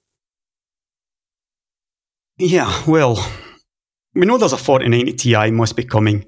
There was rumours of a 4080 Ti, but that was a mistake at Computex. But, I mean, they've got room to launch a 4080 Ti with a smaller AD102. Yeah, they can cut down that AD102, launch a 4080 Ti, and we can get a slightly faster 4090 Ti based on the full chip. They've got chances to... What do you think about this idea, though? Like, I've been thinking of this the past week. Does it make any sense to launch... Look, they're going to have the 4090, 80, 70 Ti, 70, 60 Ti, and 60. Should they launch anymore? Should they? The market's down. Everyone's mad at them for their pricing right now, at least in the tech press space. Yeah. Wouldn't it make more sense to just say, you know what? We have the performance crown. We don't need to launch anything else. Certainly, I mean, that's what I would do if I was them. And then if things get bad enough, you just refresh Lovelace as a new generation, because why launch a 4090 Ti that's going to get bad press because of its price now? If you can just use the full chip for a 5090. The exact same with 3090 Ti. You buy a 3090 Ti for, what was it, 2,000 plus? And then for about a week, it went down in price pretty quick. 6 months later, then they launched the 4090 and you feel like an absolute mug, yeah? It would be the same kind of thing. Hopefully the press would be awake to that. They could launch a 4080 Ti which would beat the XTX. Yeah, they could launch that, and they probably should just to beat the XTX, by a decent margin. The problem is what you price that at, though. I'd almost say you'd want to do that if you drop the price on the 4080 to $1,000, which maybe they'd consider that. I haven't heard that's entirely out of the realm of possibility. And maybe even make the 4080 Ti the same $1,200. Yeah, they could do that. Yeah, I mean, I could imagine seeing them doing that for sure at some point this year. But I don't see the point in a 4090 Ti. Why? You have the crown. No, right now this market's looking for bargains. They're not looking for paying more money. You just save the 5090. Why would you use better yields for a 4090 Ti when data center is what you're shifting to right now because the gaming market's down? That is a point. I don't see a point in a 4090 Ti. That's a good point. If they do launch it, it will be like the chips that are really, really inefficient or so. I mean, I really don't think there's an awful lot of people buying these cards anyway. We're talking probably tens of thousands of units. That's another thing they'd have to think about. I think they've already sold. Honest to God, my estimation would be like 500,000 4090s, which in some respects isn't a lot when you consider they sell like what is it? I don't know, 5 to 10 million or more something cards a quarter or something to gamers. But I don't think there's that many people on Earth willing to spend that much on a card. You might make the argument, hey, we've already saturated the top end anyways, and I don't think gamers are going to wait for a 4090 Ti. They probably already bought the 4090. I mean, it kind of comes back to what's a lot of the questions tonight have been about from your viewers, like, does Nvidia even care anymore? This is almost like what this seems like. It's like, do they even care anymore? And I mean, who knows what the answer is to that? It's just getting more and more difficult to tell just how much they give a damn about the PC. I don't think my answer to that actually is they wish they were selling all of their graphics cards still. They wish that their 7.2 billion earnings was 9. They do. They probably wish that's where it was. So they don't, and I would underline this word, have to. They don't have to care right now because data centers bailed them out. But it's just too early to see where gaming goes. Because if their gaming revenue continued to go down, I think there's a certain point where you go, well, let's not pull an AMD here and like fall asleep at the wheel and just let our gaming just go like what if AI popped? We should probably make sure we keep the gaming line a little healthy. Yeah. But we don't know if that's going to happen yet. And I could almost see like, it's almost like they're less likely to do anything if things continue exactly how they are now. Because right now they're probably selling just enough GPUs that they kind of want to keep the prices high. If things got better, they would probably launch more expensive cards. If things got worse, they'd probably drop prices. And if things stay the same, they may try to ride this one out and do a new generation, Yeah. Again, like that's kind of how I feel about it, is we still don't really know if they have to care. And you see, this comes back to what I was talking about the node that they manufacture chips being so important about. And this is why I'm thinking, maybe Blackwell will be complete 3 nanometers and maybe, but it'll be the series. I would say complete. That. I do know the top chip seems to be, though. Right. I mean, because what you just talked about there isn't even an issue. They don't even need to think about it if they don't have their consumer graphics on the same node as their AI and HPC. Yeah, they can just manufacture as much as they damn well please on whatever node. Yeah, so they don't have that competition for wafers unless they actually set out that competition for themselves at the beginning. And why would they, when I'm pretty sure Nvidia and Jensen know that AI is here to stay in a big way. And I think that if they didn't have plans to do that, they're probably seriously thinking about it. If not with Blackwell, but with the series after that. Ever feel like a dog chasing its tail as you scour dozens of eBay postings and CD websites looking for a safe way to get reasonably priced Microsoft software? Well, you don't have to do that. Just go to cdkeyoffer.com. This piece of content is sponsored by cdkeyoffer.com that offers both Microsoft operating systems, Office products, select games, and even some gaming hardware peripherals for reasonable prices. And they've been a sponsor of Moore's Law is Dead and the entire team here for years for a reason. They've been good to me. They've been good to Dan. They've been good to dozens of me and Dan's family members and friends for years now. And they've also been good to the Moore's Law is Dead community. So whether you're looking for Steam, EA, Uplay, or PlayStation keys, or of course Microsoft products or gaming peripherals, support Moore's Law is Dead by using the offer code BrokenSilicon for 25% off all Microsoft products and Die Shrink for 3% off everything else on the website. Support Moore's Law is Dead by supporting one of our best long-term sponsors, cdkeyoffer.com today. Well, I think this is now a good time to loop into the other kind of file subjects I want to talk about. Yep. Trogdor writes in and says, "Hi, Tom and Jim. Why do you think there is such a large discrepancy between the recent success and overall mindshare of Ryzen versus the comparatively underperforming Radeon brand? Is it more to do with the recent performance of their respective competitors than any self-inflicted mistakes Radeon has made versus AMD?" I think I know what you're going to say, but I wanted to ask this question to switch gears here. I would say, very simply, Zen wins in everything, RDNA wins in nothing. And there's your answer. It's that damn simple. Yeah. Nvidia is far greater competition than Intel. That's what it really comes down to, right? Far better.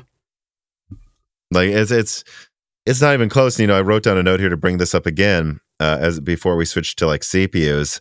When it comes to like AI, it's just so funny how we're talking about this and we're like, well, Nvidia's on the ground floor. They're going to be able to capitalize on this better early on. And then we'll just see if they can continue to double down on it well. But at least history tells us Nvidia is really good at planning and making bets. So probably. Yeah. At the same time, AMD has this chiplet advantage. They're going to have a hyperscaler advantage. If they get their software together, maybe they can make some big inroads into customers willing to buy a lot at once. Maybe then make some research headway, although Nvidia is probably going to continue to dominate that for a very long time. And then Intel's just screwed. They're screwed. They've had it. Yeah, they've had it as far as I'm concerned. I see no way back for them. No way back for them.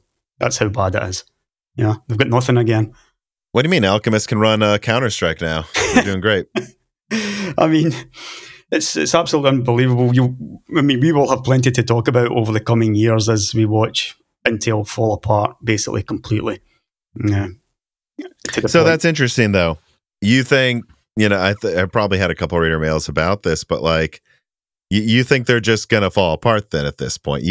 Who's to say what that really means? I'm assuming you're not saying they're going to go out of business in a few years. I mean, the thing is, they could hang on like a VIA does, or something like that. But oh, wow. So you said VIA. So those are some fighting words. Basically, all right. So you think bad. You think you know what? Bad. Intel's made the wrong bets. They're done. Yeah. They made the wrong bets and they've been chasing AMD for 7 years or 7 years. And sadly for them, it was Nvidia they should have been looking at. Yeah. Mm-hmm. Everybody should have been looking at Nvidia though. But sadly, it's Intel that's got all that market to lose, and that's who's going to lose it. Well, yeah. I think, unfortunately, I don't know. It's just so funny. I think the AI thing just puts it so much more in perspective how much Intel is just not in a good position here. They're not in a good position. It doesn't matter how many cores they can slap onto Sierra Forest or whatever. Because I just don't think what x86... that is too. Honestly, I think the problem is x86 could be on the way out, Any company coming into AI today, they're not coming in on x86, It's all like RISC-V and whatnot, So x86 is just like on the way out. Nvidia's got their own, Grace super chip, I mean, how long before Nvidia's selling an APU that just sort of plugs into the, all the data centers just buying that instead? It can't be that far away. AMD's already making APUs too, so Intel's got... and you said Falcon Shores isn't even going to do that anymore. That's it. I mean, they've changed their mind on Falcon Shores, which tells you, well, they had to do it. One, they had to do it, and two, it's just going to delay it even more. So, I mean, what have they got? Nothing. They've got nothing left. Well, the one thing I will say is I do hear consistently that Intel's foundries are overperforming. So they might actually catch up to TSMC in terms of node performance. The one thing I have to say, though, is against that, even if Intel's 10% ahead, maybe 20%, honestly, in node performance ahead of TSMC's hard design team and history of being easy to work with. People are just that's what I heard a lot from Nvidia is that, TSMC is just so much easier to work with than Samsung too. I mean, being easy to work with is a good thing, obviously, but not having enough wafers is a terrible thing to all of these companies. So I think some people will go to Intel, they'll go to Intel simply because there's a lack of wafers out there. Yeah, that will happen. Yes, but I don't think for a couple of years, and that's the problem too. A couple of years away. Intel might catch up to TSMC. Honestly, in a year or two, they may be arguably similar node performance, but no one's going to be the first to go to Intel. They're all going to be on TSMC for the next 5 years. So the problem I have is, Intel's revenue is falling apart. Even if their nodes catch up, are they really going to get a lot of customers on their wafers before their revenue continues to fall apart, though? It's not just about getting customers. It's about being able to actually manufacture wafers at a competitive rate. So Intel, let's say Intel are faster. Can they really by 20% compared to TSMC? And you're like an Apple or an AMD. Are you going to move over to Intel and pay 20% more? Because, the guys working the fabs in America are getting paid a hell of a lot more than the guys working the fabs in Taiwan. So, there's higher fixed costs to start with. And, this whole IDM thing that Intel's trying, it's been forced on them because nobody wants their chips anymore, so they're trying to manufacture chips for other companies. But they've got problems by the fact that they're in the USA or Israel or wherever. The wages are going to be higher. How can they compete with a TSMC? We've got massive economies of scale advantage as well. Again, they're the incumbent. And again, a long history of executing on products on time. So if you go to I've heard some companies are going to go to Intel in a couple of years, but I think most people are going to want to see how those pan out. I think before they go to them, and that's 5 years from now. A lot of companies might go to Intel as a little sort of trial run with products on the margin. But that's not enough to save their... enough. It's not near enough. It's not soon enough, no. So no, I don't really hold out a great deal of hope for IDM either. I think that was a move that was forced on them, and it's one that is guaranteed to not really do anything for the company, I'm afraid. Well, let me then switch gears to something hopefully that becomes a little more cheerful. I don't know if you've seen, my Strix Halo leak and leaks coming out about Strix Point and laptop competition over the next year. It seems very clear, and I guess this is one place where you could see AMD really going against Nvidia as well in laptop. I mean, they've got an APU coming out that's 16 cores and 4070 performance, a 12 core with 3050 performance, which 3050 is not impressive, but Yeah. as a minimum graphics, they'll play every game. Yeah, That's actually kind of cool. It's not too And bad. then they've got, Fire Range, Hawkpoint, Escher, Kraken, which I almost wonder if that was Defiant Leakers. Kraken is spelled wrong on various slides, we've noticed, and spelled wrong in different ways sometimes. I've seen that one as well. It's Krackan. That's how it's spelled. I've seen documents. I think I saw one that was Owen, too. So I don't know if there's just people who can't spell. And sometimes I'm told that is the case. To be honest, actually, like I've had an Intel contact tell me, you won't believe how many presentations have absurd spelling issues. Like, look, we're engineers, we're not, the grammar police. But like, how do you see laptop competition shaping up over the next year? And does like Strix Halo or Sarlacc and Strix Point and all of these, like finally AMD is going for a ton of different consumer APUs. Does this excite you? I mean, there's another thing that comes into, how many wafers do they have for this stuff as well? Yeah, I mean, they can only manufacture so many products as well. So, and just how much focus is that laptop market for AMD? Do they really care about going I think it's going to be a big push next year. Well, if they care enough about it, then yeah, I can see them certainly taking a chunk of share away from Intel there if they go for it from the off. Laptops are looking like one of Intel's best bets for me, though, because everything else is really falling apart. So they'll be desperate to hold on to that. It's the last thing they're kind of competitive in, They'll be desperate to hold on to that, for sure. But if AMD's got like an overwhelming APU, that's going to make that job even more difficult for them. So, yeah, certainly one to watch. But I'm just not sure. I mean, if AMD does go for that, the laptop market, then they're going to lose somewhere else. That's the thing. It's almost like, you can't win everywhere. Intel still has a huge amount of manufacturing if people simply wanted their products. But nobody wants their products. Whereas AMD are limited in what they can manufacture at TSMC. There's no question about it. Well, they have taken laptop market share every year, though, for like the past 4 years. And the reason they're hard to get is because people want them, Yeah. But I guess I'd ask where you see this going, though, because right now AMD is finally, they said it was in quarter one. Honestly, Phoenix launched quarter two, guys. Let's be honest about that. Mm-hmm. But like Phoenix is launching now, and then Meteor Lake launches like in 3 to 4 months. Meteor Lake will have CPU performance, I believe, that's like a bit better in GPU performance. That honestly, from the 3D Mark scores I've seen, it's 10% better than Phoenix. Will be in way more expensive to manufacture than Phoenix. I mean, it's like 4 different chiplets, and it's on Intel 4, and it's pretty elaborate. But I think it'll be a lot more efficient. So right now, Phoenix, basically, I see Meteor Lake as a more expensive but kind of better than Phoenix chip. Yeah. Early next year, Strix comes out with full 12 Zen 5 cores. And, we know that's going to be at least 25 to 35% better overall, probably. Yeah, probably more. Than Zen 4. Probably and more. And then they've got Fire Range, Strix Halo.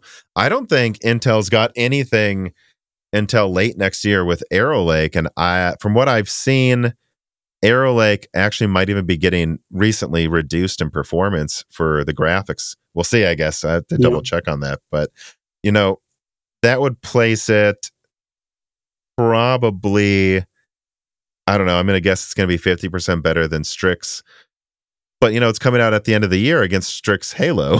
So that rumor that leak that I got a while ago said 320 EUs was what they. I've seen that too. Yeah, so I'm not disputing that. Now that's what their initial aim was. But I mean, whether or not but I've heard it might change. By the way, and who knows? By the time this video comes out, maybe I'll have a leak next to it. But I've heard. And this is the sound of your voice doesn't sound like you're surprised because they keep cutting everything, right? Like Meteor Lake and they've cut half of their upcoming designs. It kind of still seems like they're betting the farm on Arrow Lake, but I guess I've just tried to outline roughly what I think we're going to see happen. Yeah. And I think Zen 6, they're going to go for some really elaborate stuff too. Like, do you see Intel being able to hold on to laptop market share against that? Because I guess to not bury the lead, where I'm looking at it, AMD is ahead of Meteor Lake by launching first, and it's cheaper to make. Now, Meteor Lake comes out. I think it's going to get a lot of design wins because it uses the same base die as Arrow Lake. Yeah. So if you're an OEM, you're just going to design for the future anyways. But after that, I don't know. I just don't. Strix is better than Strix Halo, and then Arrow Lake comes out, but it's coming out later. Is it really going to be better than 16 core Strix Halo? And then you've got Zen 6. I don't know. From where I'm sitting, AMD is now going to go for APU way harder with like 5 different offerings instead of 1 every year. Yeah. And they're making them on, I think, 3, 4, and 6 nanometers so they can triple source for volume. I don't know. And I think also like Hawkpoint and like Escher and Kraken may actually be like new 6 nanometer designs. Yeah. Some of them. So where do you see that going with Intel? You know how unimpressed I was with Zen 5 being on 4 nanometers.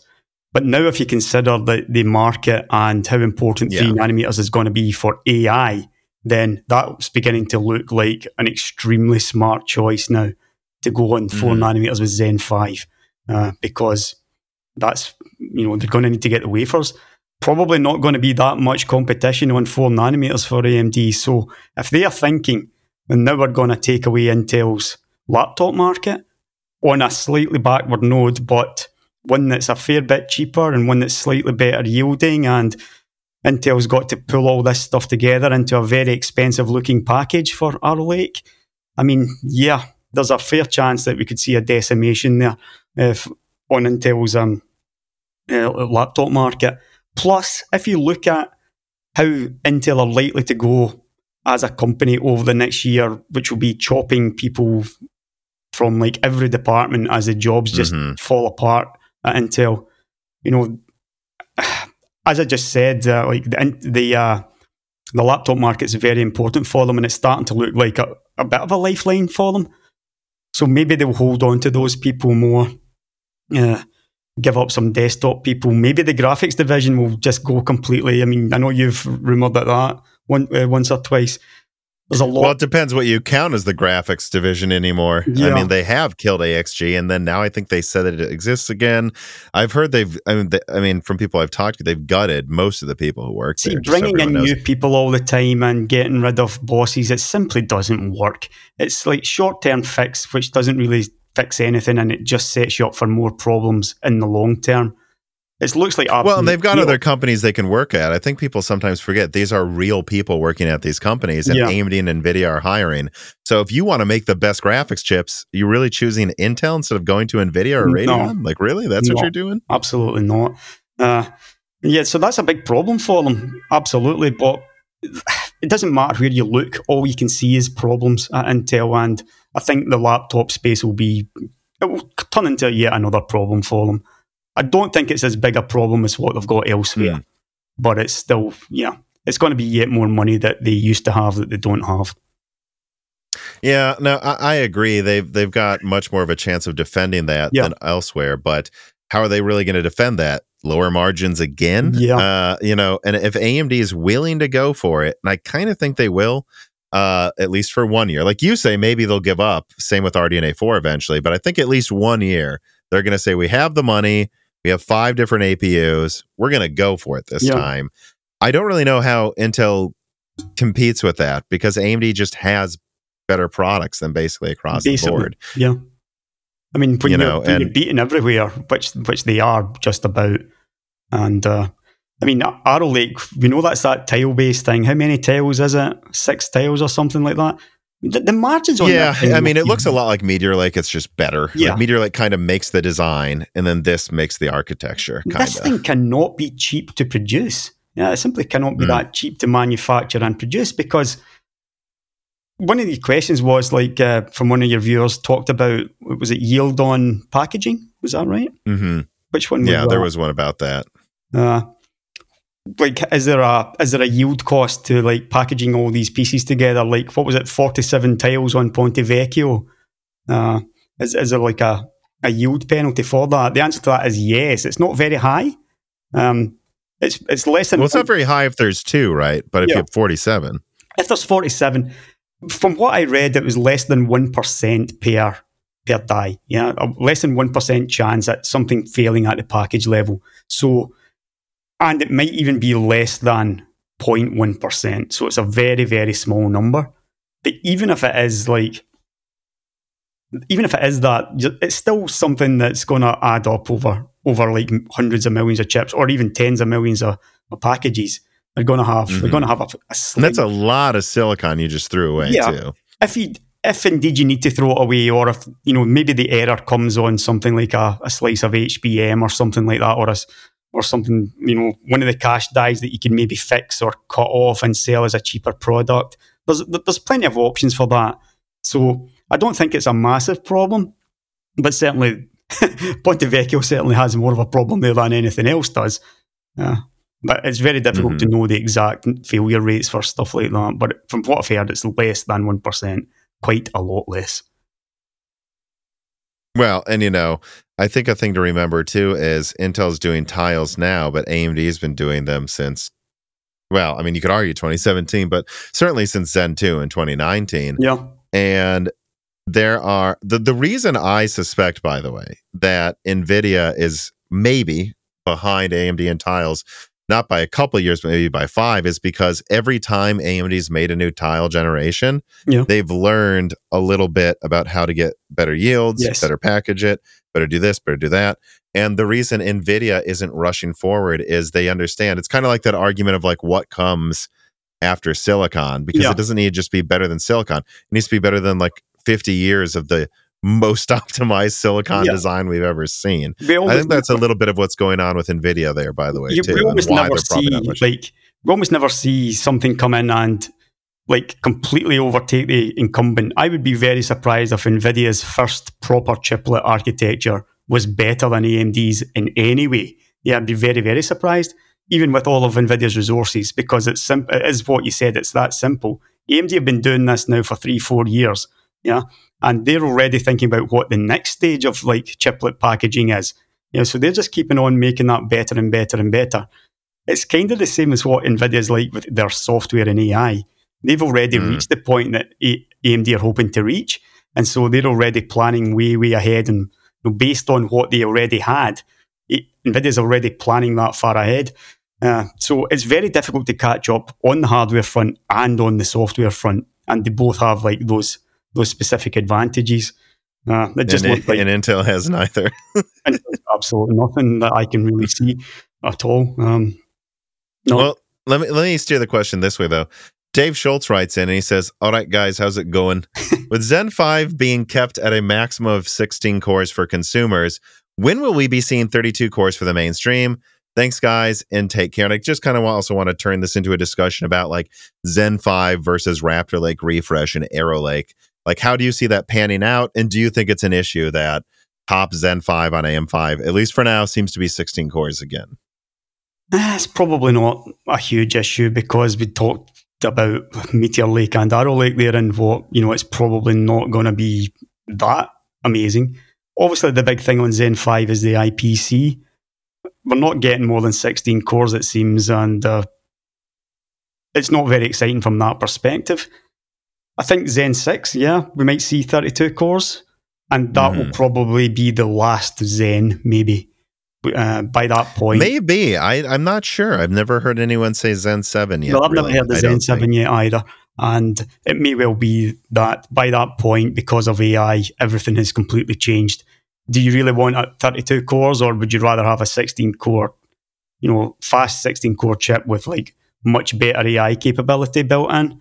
And, we know that this is coming. We've heard about Turin AI, and we know that even Zen 4's got some kind of AI thing in it.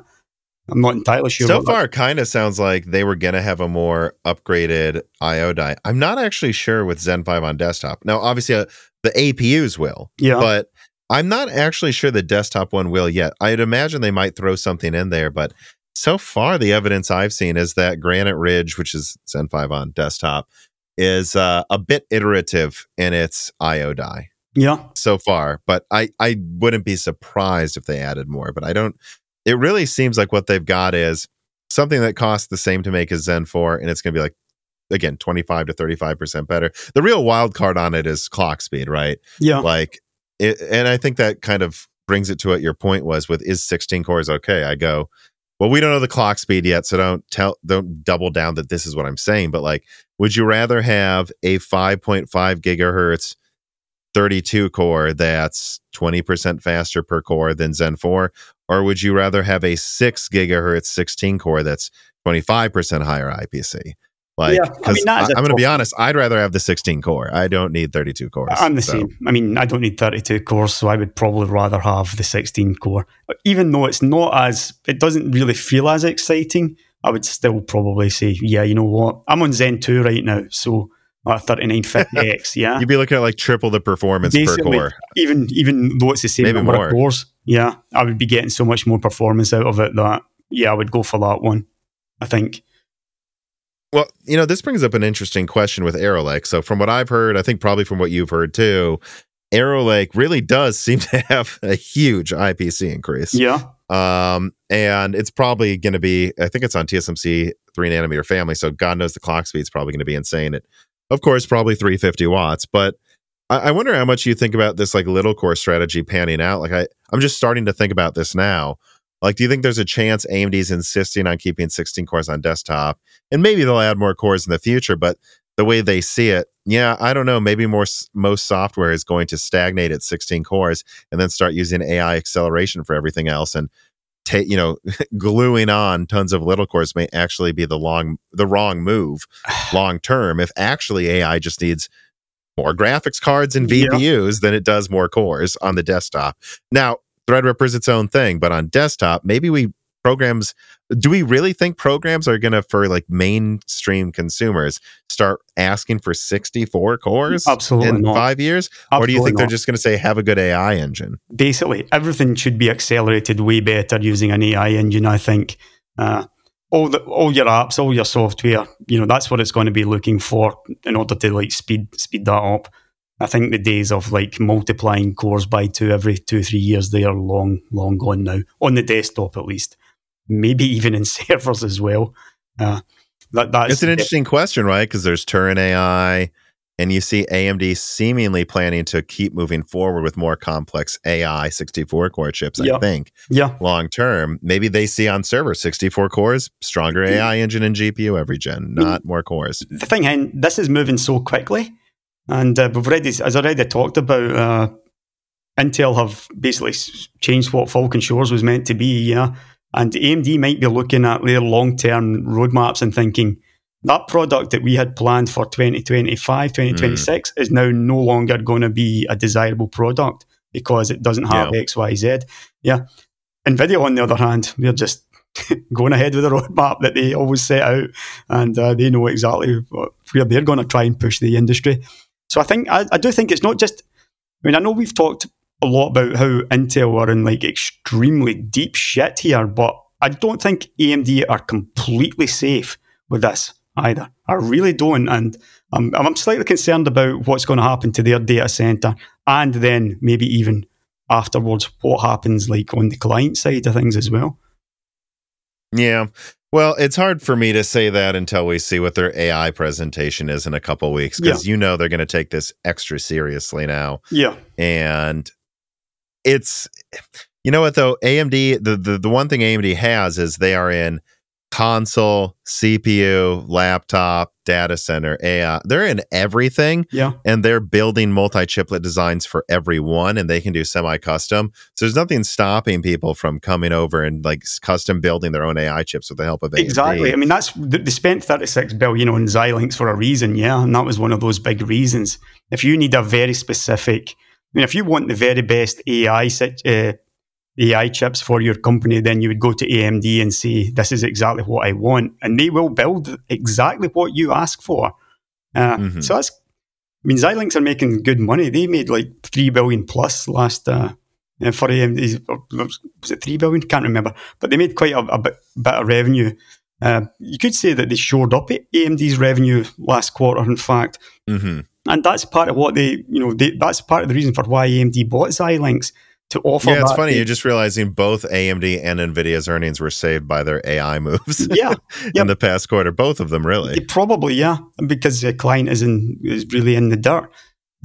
So yeah, if you wanted that kind of specific bespoke AI solution, then AMD can give you exactly it. Whereas if you're buying from Nvidia, you're buying Jensen's vision of the future, basically, when you buy Nvidia. The way that they think it's the future where when you buy more, you save more. Yeah, of course.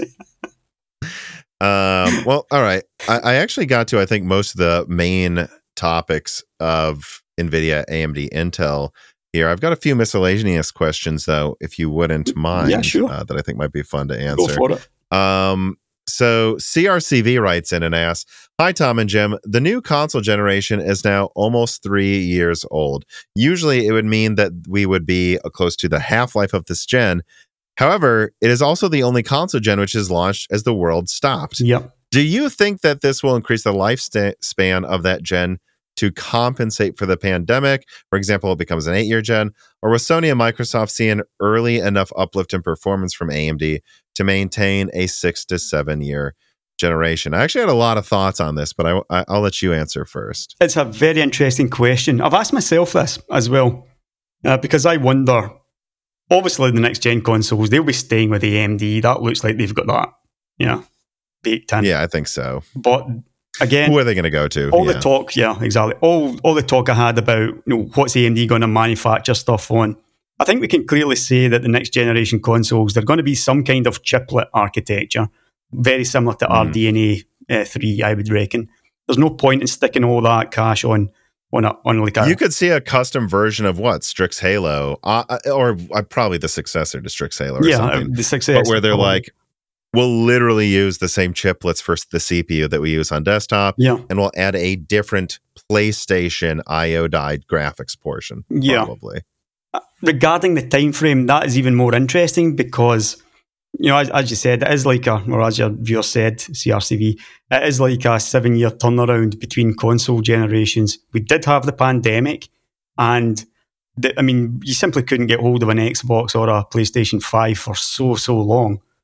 And now sales are definitely picking up for them. It feels almost like we didn't have the new generation consoles for about 18 months. So it's as if it's already offset by 18 months, I feel. But then again, does that mean that it's going to be an extra 18 months before the next one? Because if you think about it, you've got both Sony and Microsoft who want to win that generation, next generation.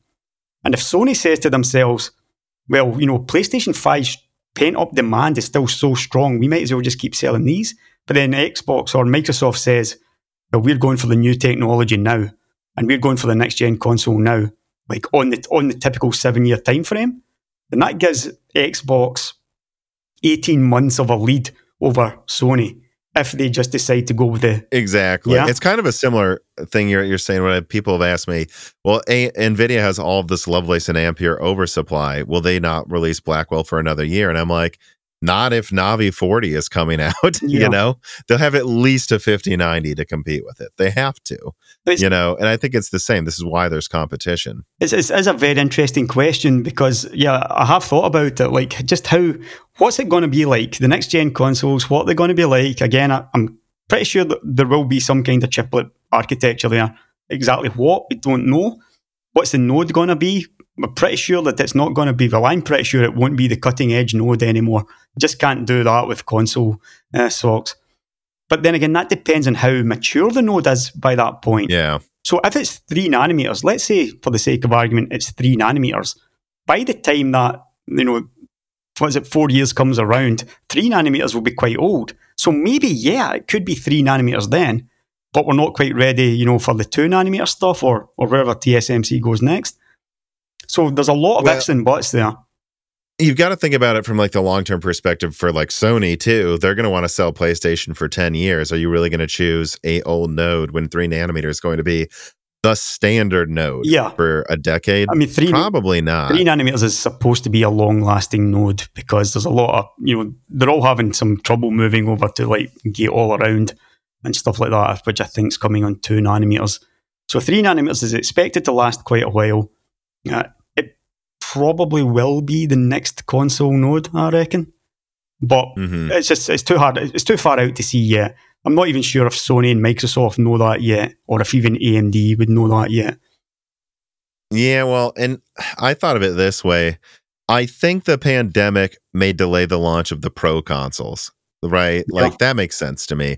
They're still trying to make enough PS5s. Number one, if you're trying to catch up with demand, is make the Slims first, which I'm actually surprised the PlayStation 5 Slim isn't out yet. Yeah. It, to me, sounds like they're actually, this has been shown on, they're using 6 nanometer already in a smaller die. They're just putting it in this oversized box right now. Yeah. And so I think what they decided is we're going to shrink it first. And then instead of like before, waiting until we have a new chassis, let's just we'll save money just by going to 6 nanometer itself. Yeah. And I think they're redesigning the shell of it now.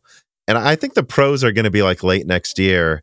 But I don't see why that would delay the PlayStation 6, because I think sometimes people need to say out loud what year they're suggesting. 2027. Yeah. That's kind of long far away, after 2020. Yeah.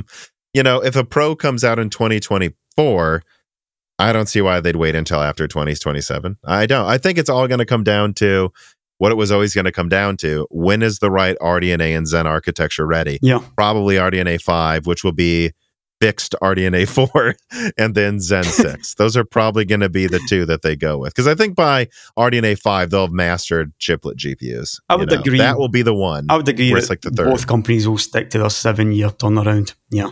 I would agree with that. I think they have to. Yeah, it's still, and I'm the one sitting here going, I don't think there should be any Pro. Just make a new console every 5 to 6 years instead of every 6 to 7. I don't know why they don't do it, to be honest with you, but yeah, I would kind of. But then again, if that was the option right now, it would be a 6 nanometer console. I think. I don't think it would be a 5 nanometer console.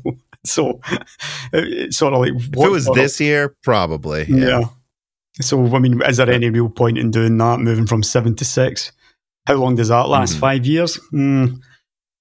3 nanometer. I think that's timing it right, where it's the long-term node and it'll have matured and gone down in price a bit. Basically.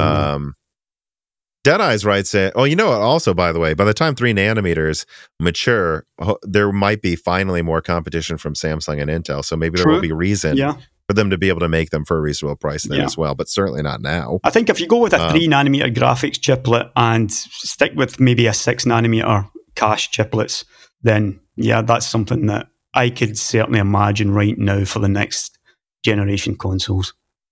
That's something I certainly expect eventually, and I suspect might happen with Zen 6, is you just have a layer on 6 nanometer of all the cache connected to everything that needs it above it. Yeah. And then you put the stuff down, and that'll cut costs in half. And you'd want it below. You'd probably want it below, same as the MI300, simply because you're not going to lose. You've got a closer connection to the logic that way, and you can ramp up clock speeds. So that it probably will come below rather than above. And the cache should be below. Yeah. Yeah. Adamantine, I believe, is below as well. So they're all seemingly going as well. Below. Yeah, correct. Yeah. Mm-hmm. Deadeyes writes in and says, "Hi, Tom and Jim. I keep hearing rumblings about new mid-gen console refreshes like we had with the Xbox One X and PS4 Pro, but to a large extent, I don't see the point. With the previous refreshes of 4K TVs had become standard, and the console manufacturers needed to make something that would output a picture that wouldn't look like a blurry mess on them. But with the current gen, the only really meaningful performance goals I can come up with for them are to chase improved HFR or dramatically increase ray tracing capabilities. But frankly, I don't see where AMD hardware has advanced enough to provide a really significant leap forward in either category without a price hike unless the next RDNA really steps up. Plus, I think having a lot of SKUs to develop for and validate contributes to games coming out broken or unfinished. Do you think we will actually see refreshes? If so, how do you think they will differentiate themselves from current consoles? And do you think it would be a significant problem for developers? Well, I'd say two things. I think for like the PlayStation 6 and stuff, I think they'll have the ray tracing they need by then. But for the pros, my opinion is just that, look, I always heard Sony doesn't want a PS5 Pro. If they do it, it's because they think they have to compete with Microsoft or something. I think that's why. I think everybody's probably looking at this the same way and thinking, we don't really see the point here. What could they really feasibly get out of that? Maybe FSR 3 or something, or I don't know. There's not a... Yeah, I mean, I can see how this might be baked into like the PlayStation 6 from the start and the next Xbox from the start, where all of this IP comes together in a proper console, not like a mid-generation. That it feels like a new gen. Yeah. There's nothing there that I can see, but yeah, I mean, maybe they just feel that it needs refreshing. However, I don't see how they would feel that, because there was so much pent-up demand that they might as well just keep on selling. Sony are certainly selling a ton of PlayStations still, I think, from what I read recently. And even Microsoft, their sales have picked up.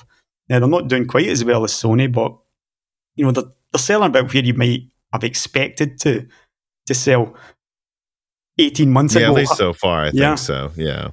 I think this generation will hold on better than most generations have done, where you start to see at the midway point like less and less sales. I think this generation will hold on a lot better. Plus, let's be honest, it really is a pretty impressive machine, given like the lack of hardware in it. Yeah, $400 and you can play every game basically. At least 1440p, and you don't have to deal with shitty developer excuses on the PC every like other week saying we're sorry for putting out such an aberration of a console port to you guys. Nor the developers going, sorry, we're trying our best to fit this in 8 gigabytes and use a hard drive still for some stupid reason. Yeah, they can just say, nope, we have enough RAM, it uses an SSD, we're done. We don't need to worry about how we program it. Yeah, I mean, it has been a joke that the releases this year on PC have been absolutely pathetic. They really have been. And it's actually got to the point where it kind of feels like the console master race is a real thing.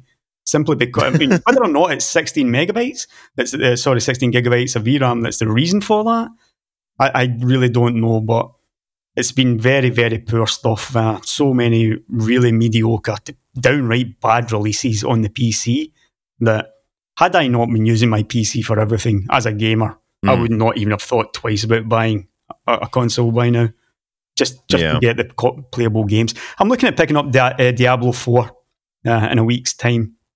And I was thinking, I would probably be better off playing that on a console than on the actual PC. People get mad, but I sometimes decide that as well, as I'm just like I got Elden Ring on PlayStation, and I'm like, that's a game I'm pretty sure is going to be broken on PC when it comes out. I'm going to use a controller with it either way, so why would I not? Mm-hmm.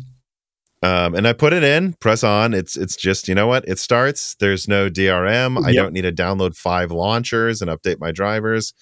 I guess what I would say about the Pro consoles, though, is I think there's a bit of a difference. Obviously, there's rumors about all different types of things going around. And this is 3-year-old info. I think, 2-year-old. I think almost, I think late 2021, I put out a leak where it was like, at a minimum, I got this from someone at AMD, both Sony and Microsoft have designed elaborate 5-nanometer consoles. Will they decide to go with them? I don't know. Right. But what I've heard recently is that a lot of it's 6-nanometer refreshes. And I gotta say, like, on the Xbox side, there's a lot of room here for them to make a pro, they probably call it an elite console without actually even needing a new die. Like right now they have a 320-bit bus, but everyone I talk to says the memory segmentation is completely hamstrung its performance. Yeah. All they need to do is give it 20 gigabytes unified, 20 gigabytes. They're using 16 gigabit and 14 gigabit memory right now. Mm-hmm. They can go to 24 gigabit and have a 50% bandwidth increase. Yeah. So 50% bandwidth increase on paper, and it's unsegmented. That's like another 20 to 30% boost. And then just clock it faster. The thing's underclocked. I think they can bring out a console at least 50% to double the performance. Probably without even designing a new die. Yeah. Thinking about it, I mean, they certainly did hamstrung themselves with that. There's no question that the graphics chip is easily more powerful than the PlayStation's, but it's just falling behind in like game after game, even though it's the more powerful chip. Well, teraflops aren't performance, though, True. I think I think Microsoft, they looked at the PlayStation 4 versus Xbox One and they saw 50% higher teraflops and they said that's where we lost. And then they forgot that they gave themselves a third the bandwidth too. Yeah. Like that's why you lost bandwidth, dude. But I don't know. That's one of the most insane. And I learned, like a year ago too, it was all software. Like it could be unified if they wanted it to be, but they chose to software segment it. It's just it boggles the mind for me. I mean, they've got a history of making some curious decisions on their APUs. I mean, the Xbox One was that had that weird, massive cache on the APU. They bet on DDR3. Yeah. Sometimes I forget when I look it up. I'm like, oh yeah, it's not even DDR4, it's DDR3. That was a curious decision, and then they've gone and done it again. I think if they just go with simple rather than trying some new stuff, then that's probably the best bet for them going forward, at least. Because certainly the hardware looked impressive on paper, even though it was down a bit on bandwidth, but yeah, they kind of haven't really shown as much. Yeah, and then with Sony, I don't really know why they would make anything. I think if anything, it would just be like an RDNA 2.5 thing where they just like, hey, we're basically taking the 7600. Now it's the PS5 Pro, and it costs no extra to make, but it has baked in FSR 3, and it's 50% faster. I think that makes sense to me. But even then, I still go, but then you're still making devs program for it.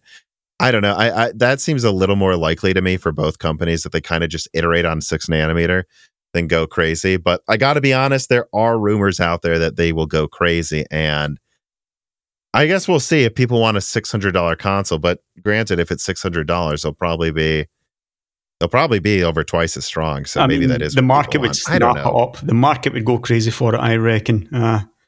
But without any shadow of a doubt. And that might be how they're thinking. It's like you know what? Yeah. And in a world where Nvidia at Computex says this is the 4060 Ti, he's holding up something as powerful as a PS5, claiming it's stronger and it costs the same as a PS5 just for the GPU. Yeah. Maybe this is a world where Microsoft and Sony are like, people will buy this over a $600 5060, won't they? Come on. You would think so. Yeah. And, they're right in thinking that.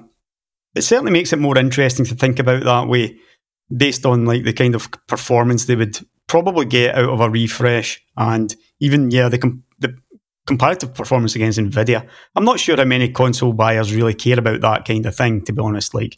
My console competes with a 2080, which is basically what both of them competed against, which really is about the level of a 7600. Or perhaps maybe a 4060 Ti, somewhere in between there.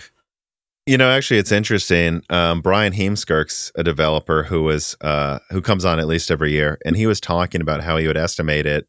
And I think this was backed up by someone else I had on from Infinity Ward, and they're like, well, the PS5's graphics, if you're doing certain types of geometry and stuff, it actually is about a 2080 Ti. But if you turn up explosions, it goes below a 3060 Ti. Right. So if you just turn down explosions, it's actually a 3070. Which is why you tend to see the explosions turn down a little bit on PlayStation. And then on Xbox, it has more teraflops, but then it doesn't have as much bandwidth effectively. Yeah. And so then they're like, well, explosions, but then less textures or something. And they're really very performant for their price. No question. They really are. Yeah, because the devs are forced to wring everything out of them. That's why.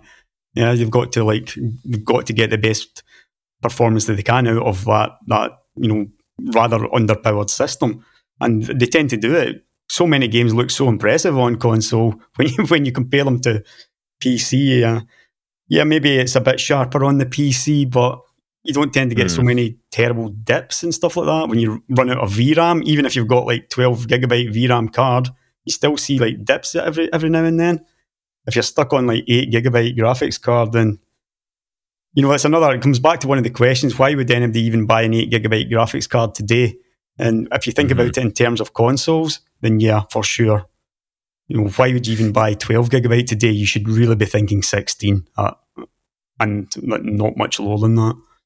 Yeah, and if we say why would they launch a new console, do they really need to? What it really comes down to as well, if they're competing with PC. Why would they not? I mean, they can just launch a PS5 Slim for $350, and then they can launch a PS5 Pro that's, I don't know, 50% or twice as good. Yeah. versus 550 or 600, and they can just be like, this still does the 60 hertz 1440p. This one actually does 4K 60 or higher. And it's cheaper than anything you're going to get on PC. And oh, look at that. There's all this 6 nanometer capacity now. So now we can pump out both without a care in the world. Yeah, I think that's why they would, actually. I'm starting to convince myself they definitely would, now, right? Yeah. Like I heard they were, but I still thought it sounded a little silly to me. But now that's an argument where if I'm Sony and Microsoft, I'm like, we're stupid if we don't do this. I mean, 6 nanometer should be no more expensive than 7 nanometer, really.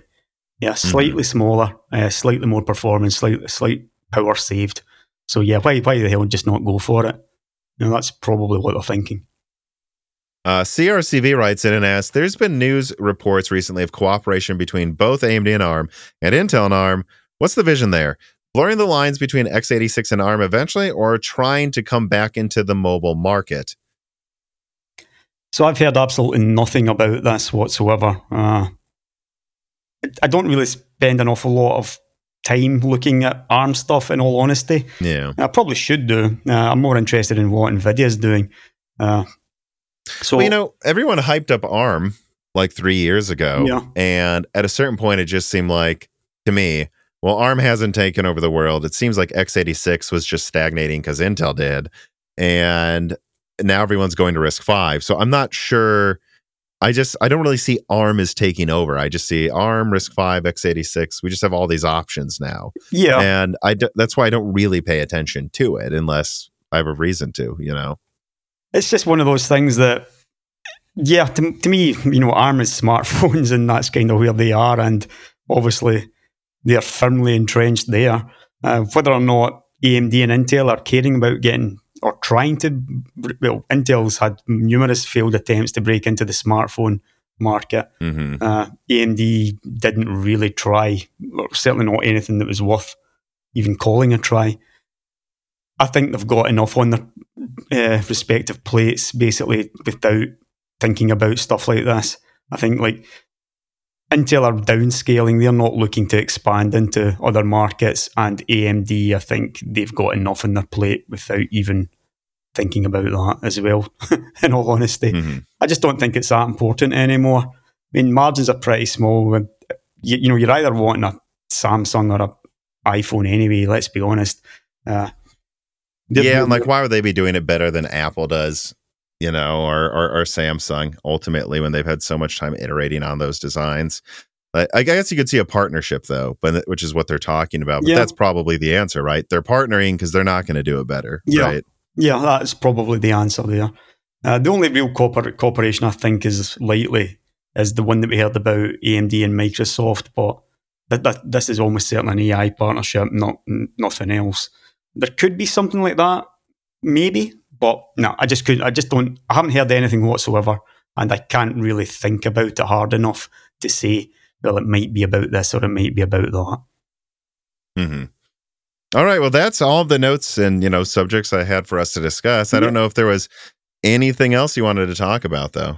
Can't really think of a great deal, to be honest. We covered quite a lot there. Looking through the notes, I think we basically went through everything. We even talked about Meteor Lake for a bit there.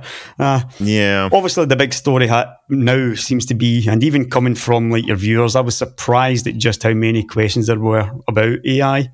And maybe it's because we both launched videos on it recently. I did my MI300. You talked about Nvidia's blowout quarter that they had there. But I think there's a dawning realization on everyone that we're on the cusp of something entirely new, which is certainly what I'm hoping for. I'm hoping for something entirely new. Things are gonna. We've come out of a decade, that had a lot that honestly just kind of made the things we wanted the previous decade actually work. I want to say. And now we're going into a decade where I think it's going to be another one of those transitional ones, like the 2000s, where, the way we're going to do things is probably going to change again. And we're not really sure how much of it's going to change in what direction until the end of it. And by the end of it, we'll probably be doing things we didn't realize we were going to do. I mean, it's still just so funny to think of iPhones, and they're like, what? So it's extra expensive and I can look at pictures, and wasn't even a phone, and Yeah. like what we're going to do with a lot of this AI stuff, it's going to be more than, puppy filters on Instagram, Yeah, guys. Like a lot it's going more. to do more than that. A lot more. Yeah, as I said, I firmly believe that this is life-changing stuff in a lot of ways. Perhaps not in ways that we can maybe think about now, but I mean, one of the things I saw on the BBC recently was that AI, that they had some AI has like found if not a cure, but a way to kill a certain virus or certain bacteria. Uh, this is the stuff that's got me Yeah, really this is this type excited. of stuff like folding at homes where we were trying to do Basically, for decades with yeah, supercomputers. And now I think that's going to be one of the biggest breakthroughs is we're going to have more yes, vaccines and solutions to yep, diseases in the next, because we were forced to get good at curing diseases. basically, Finally, yeah. this is going to be a runaway effect, accelerated again by AI. Yeah, and yeah, certainly the medical side of stuff, and like even stuff like genetics could see like massive breakthroughs as well. I mean, you know that I'm really into like science stuff, even more so than I am into Well, like my brother's a geneticist, actually. really. I mean, I would love to So he be a has to know how to geneticist. program, and he like tests and does stuff with programming DNA. Like he Yeah, does that. I mean Yeah. that's He's like, fascinating. hey, I mean, Tom, I I would made this love fish to do glow. that. I would really, if I could choose to be anything else, I would probably that's what I would choose to work on that. And this, I mean, this field is going to get even more fascinating when you throw AI into the mix, and it can just test stuff out like so much faster. It can test stuff out based on models and then give you like a list of things to try. Whereas, yeah, you could go and test all that yourself, and it might take weeks to test like one certain thing. But yeah, I Right. can run through it in like 3 minutes or something stupid like that and say, "Here's a list of stuff to try. Try this out." That's it. That's essentially how they. It was on the BBC. I read that article where the AI had helped like these researchers to find like options for killing off this virus or superbug or whatever it was. Absolutely fascinating stuff. And as I said, we are right at the beginning and we're already finding stuff like this. But I mean, where is this going to go? It's AI training AI, not that far away. Yeah. If you can train an AI to do something better than you, then you can train an AI to train another AI to do it better than that previous AI was doing it. Yeah. This stuff just kind of runs away it gets to the point where we've got no idea what the AI is doing, probably. But it's a very, very exciting time in tech and just to be alive, I think. Or maybe I'm just being hopeful. Maybe I'm just. It is though. I think people lose perspective. It is, and it's like I agree. At least I agree with you. I guess we're not the arbiter of if everything's good, but there's blips and there's ebbs and there's flows. But this is. I would not be picking another year to be alive. I'll tell you that much. Yeah, this is going to be one of the most interesting years in tech ever. Maybe not from the perspective of buying a graphics card. And, to be honest with you, I'm at the point now where I've just seen so much for like the PC. The graphics cards are crap, overpriced. The games are terrible. You can't even run 1080p on 8 gigabyte of VRAM anymore. The prices are out to lunch, and But this happened before. Like when the 360 and PS3 came out, there were these people like, "Why do I need 2 or 4 cores?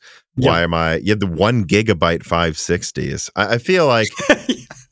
I'm sorry. I feel like I think the PC is going through the same thing again, where everyone was warned 3 years ago, hey, the way games are going to be built is about to change. Yep. Don't go buy a 16 core and a 3090 now because it'll be cheaper in the future. And it is, but it is cheaper now. Yeah. But, just keep in mind there's going to be a rough patch.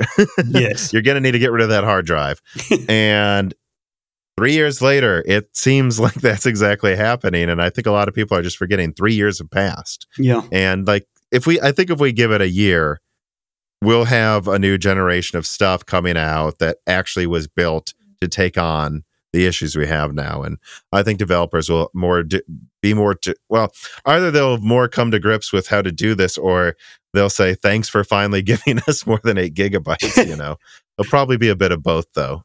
So I'm not that worried. I just think, my opinion is you were warned that the 3070 was going to run out of RAM by a lot of people. And the people who warned you that you shouldn't worry, I don't know. I don't know if they just got into this, but like we've seen this game a million times before with like 1 gigabyte cards and so on and so forth. And the reason why I am so down on it is simply because I don't see that Nvidia gives a damn, and I'm afraid AMD vastly more justifiably based on like how they have historically been treated by PC buyers. They don't give a damn either, and that is my biggest worry. I'm just looking at it thinking neither of these companies needs us. I mean, that's what it comes down to. In the devil's advocate argument I could make, basically backing you up though, is all right. So we've got an 83 teraflop 4090. The best use for this is 5K instead of 4K. Yeah. I think there's a bit of an argument there as well. Because I saw that during the crypto boom as well, people going, well, can you believe these people are using it for mining? And I'm like, you're not solving cancer. No. Like, calm down, Yeah. I mean, you're just playing the same game at a higher resolution. But no, I think my personal, from what I hear and what I'm seeing, I think AMD is going to make one really big push next year in everything. And if it pays off, I bet they keep doing it. If it doesn't, I would agree they would be fiscally irresponsible to keep betting on markets that they never get rewarded. But we're going to have to see them try first. I really hope they give it one last try, is all I can say. Yeah. If that is the last try and it fails, then at least they tried. I'm so annoyed at RDNA 3 because they haven't bloody well tried. Yeah. If they try and it backfires or it doesn't work, then finally, none of us can say, well, you know what, at least they didn't try. They tried and they still got nowhere. Everybody still bought Nvidia on some crappy Samsung node. Less performance, higher power, higher prices. I mean, we've seen it so many times. So, yeah, to me, that would be one that I would certainly hope that AMD gives it one last try and no more than that. Yeah. Well, I'm sure when that try happens, or, they launch the $1,500 8900 XTX that's really should be called the 8800 XT. I'm sure we will discuss it in an upcoming episode, but I want to thank you for coming on, and I want to thank everybody for listening. Well, I guess before I say anything, plug whatever you want to again, though. Where can people find you? No, just I'll be over at AdoredTV, of course. I'm probably going to move more towards the AI side of things in case you hadn't figured that one out by now. Yes. It's going to take a while before I'm really ready to get up to full speed on that. I will always be releasing videos on anything that is really interesting, and if I get a good leak, I'm always going to be kicking those out as quickly as I can get around to. But apart from that, just like say thanks to all your listeners. Thanks for having me on the show again. It's great to talk. I find that you're pretty easy to bounce ideas off. I think we get on pretty well back and forward when we're talking about this kind of thing, and hopefully it makes for some interesting listening to for your viewers. Well, I think it will. I think it'll be more AI heavy than people expect. Yeah, probably. Yeah. I at least trust us enough that if we talk about a subject a lot, it was probably the right decision because it was more interesting to talk about. Yeah. But yeah, so there will be a link in the description for AdoredTV's YouTube channel. Of course, also subscribe to Broken Silicon on your podcast app of choice. Subscribe to Moore's Law Z on YouTube. We have a Patreon. Support sponsors if you need any of their products. And thank you, everybody, for watching and listening. Catch you later, guys.